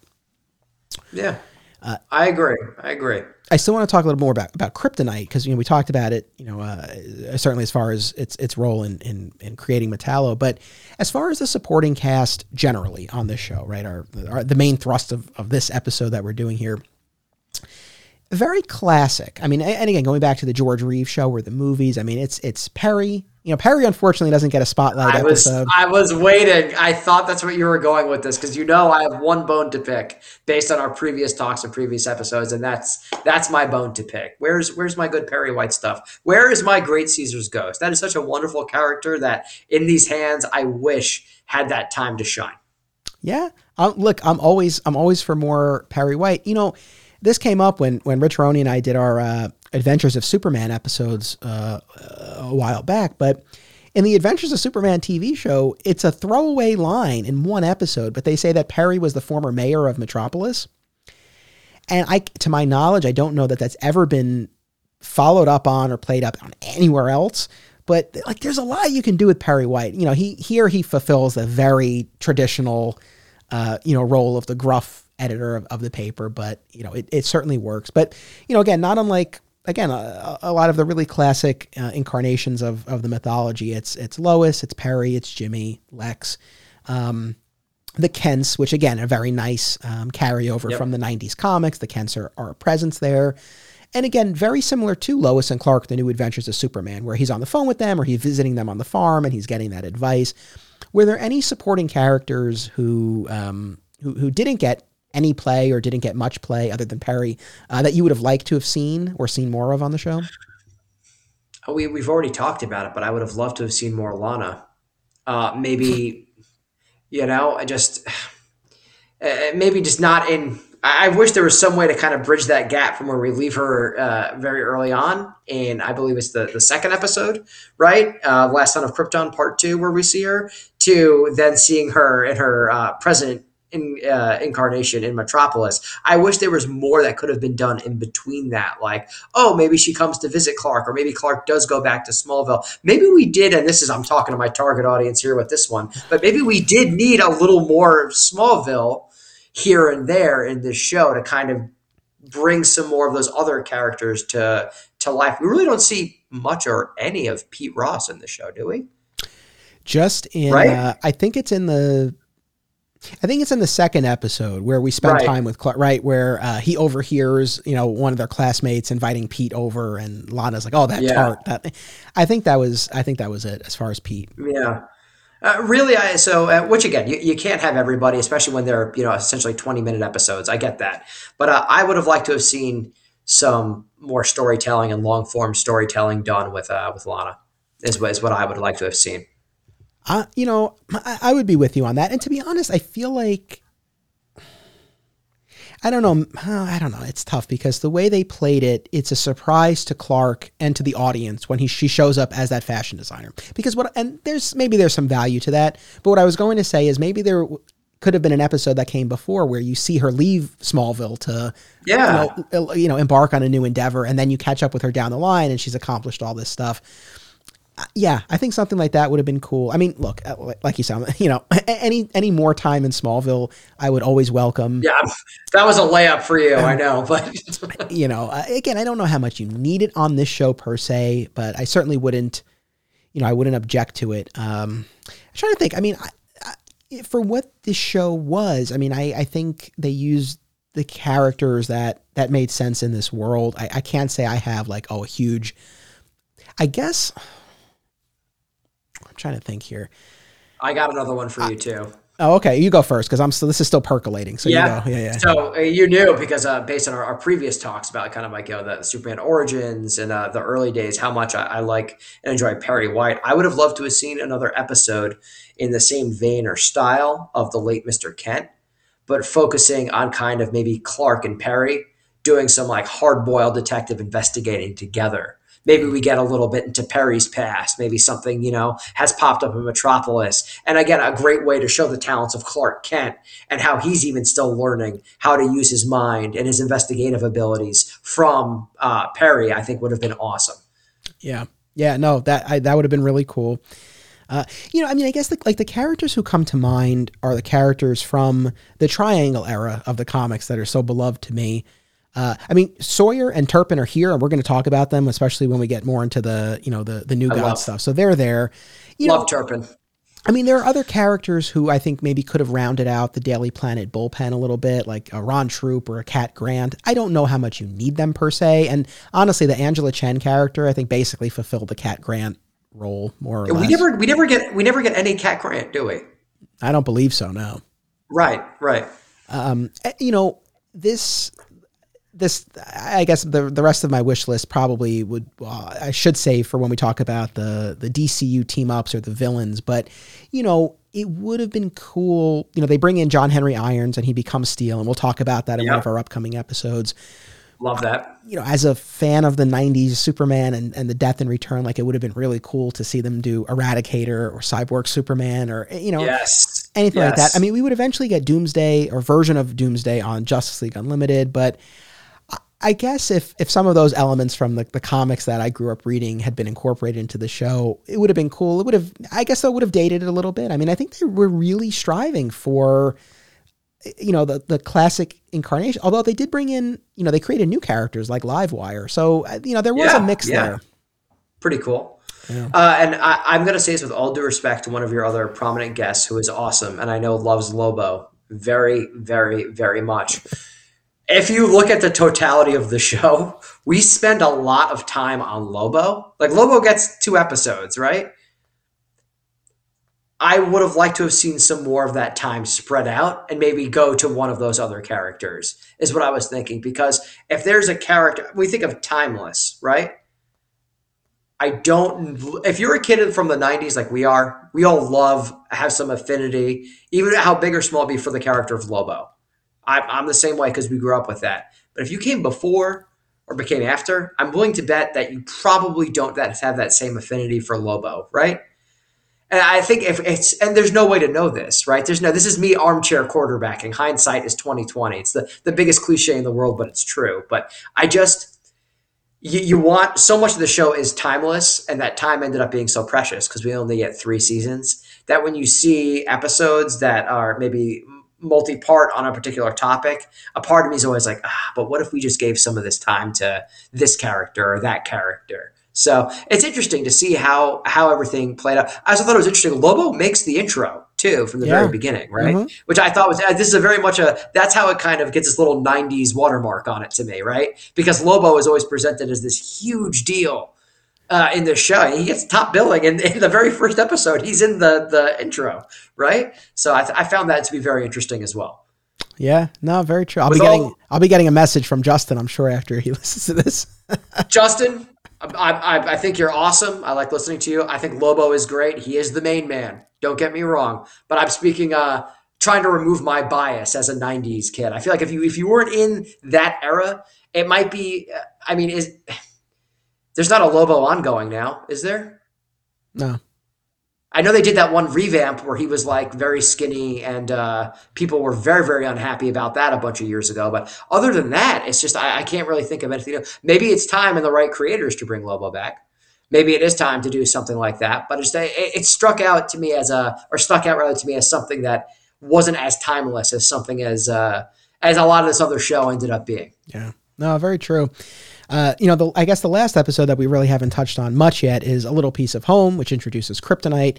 It's in this museum exhibit, and Superman stumbles upon it when he's stopping a robbery, and Lex clocks this and uses it to in his mind, hopefully, keep Superman at bay. But of course, Superman, won't back down. And we get that battle with the robotic T-Rex from the opening sequence. And Lois is there to help him. Just like, Jimmy helps him later with Metallo. Lois is there to help him with that. Very nice. That instantly reminded me of the Batman, the animated series too, right? Because I always think of the Batman, the Batcave in that show with the T-Rex in there as well too, and just seeing the T-Rex come to life in this. I don't know if that was an intentional nod or a subconscious nod, but it pinged something in my brain that I was like, oh, that's kind of cool. Yeah. Well, I think I was, I don't know, it was IMDb trivia or something. I think there was an intention or, a thought on the part of the producers to tie that in somehow, but they didn't. Cool. But I think that was at least part of it. But,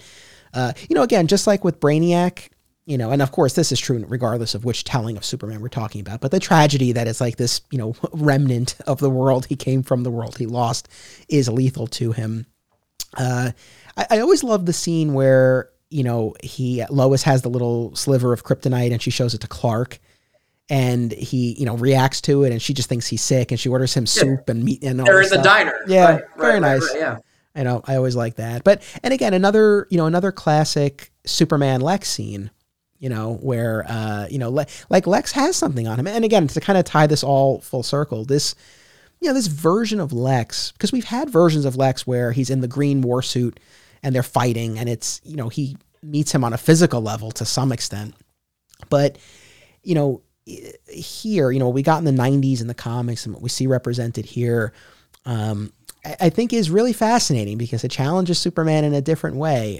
Even going back to the last Son of Krypton Part 3, when Superman's hovering outside the window and Lex is like, I don't know how much you heard about my machinations with the war suit. He's like, but I know what you can prove, which is nothing. And even the Ruby Spears cartoon, the first episode ended that same way, where it's like, you have nothing on me that you can prove. And so it's just, challenging the character in a different way. Kryptonite adds a different layer to it, where it's like now there is actually a physical barrier, which I don't know how do you feel about that? Does it work, or does it take something away from the ultimate dynamic? My idealized and preferred version of Lex Luthor is when he's smart enough to know that he can't meet Superman on a physical level. and instead uses his gift in the arena where he is far superior to almost everybody on the planet, right? With his intelligence, his resources, and his commitment. That's the version of Lex that I like. I think there's a strong argument to be made that Kryptonite is an extension of that. And I'm okay with that, right? Because like he had to deduce and realize that this is affecting him this way. It's from Krypton. So that is kind of an extension of his intelligence.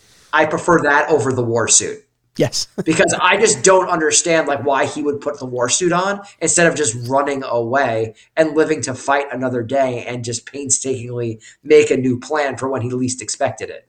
That's just my version. Every interpretation is valid, but that's just my preferred version of Lex. Well, I like, what you said about it being an extension, and it's like with the ring, it's that extension of the idea that Superman can't touch him. And now it's more literal, but, still really kind of plays into that. So, I like that. I mean, by the end of this episode, Superman has all of the kryptonite. So, again, obviously Lex will get his hands on it again, but I guess my point is they didn't go in the direction of him with the kryptonite ring right off the bat, like we got in the comics and everything. But I know they do play with that later, right? Especially in Justice League. Am I remembering that right? Yeah. Yep. Well, we've just about hit 2 hours, and we think we've covered all of the episodes that were on our list. Is there anything else that you wanted to say about Metropolis and the supporting cast before we part? One of the greatest supporting casts in comic book history. It gets overshadowed, I think, by supporting cast of Batman, of Spider-Man. I think those are the two big immediate ones that comic book fans think of as like, wow. I think this is right up there with them. They might not be as flashy or as as splashy, but I think the supporting cast as fully rounded characters and believable characters that help not only create the world but inform who Clark is. I think you're not going to find better characters who do that in all of comic books or their adaptations. Well said. Well, thank you for joining me for another one of these mixtapes. 2 down, 3 to go. We will be back in 1 week for part 3 or volume 3 of Superman the Animated Mixtapes. I hope you will join us in 1 week for that. And until then, remember, it's about what you do. It's about action.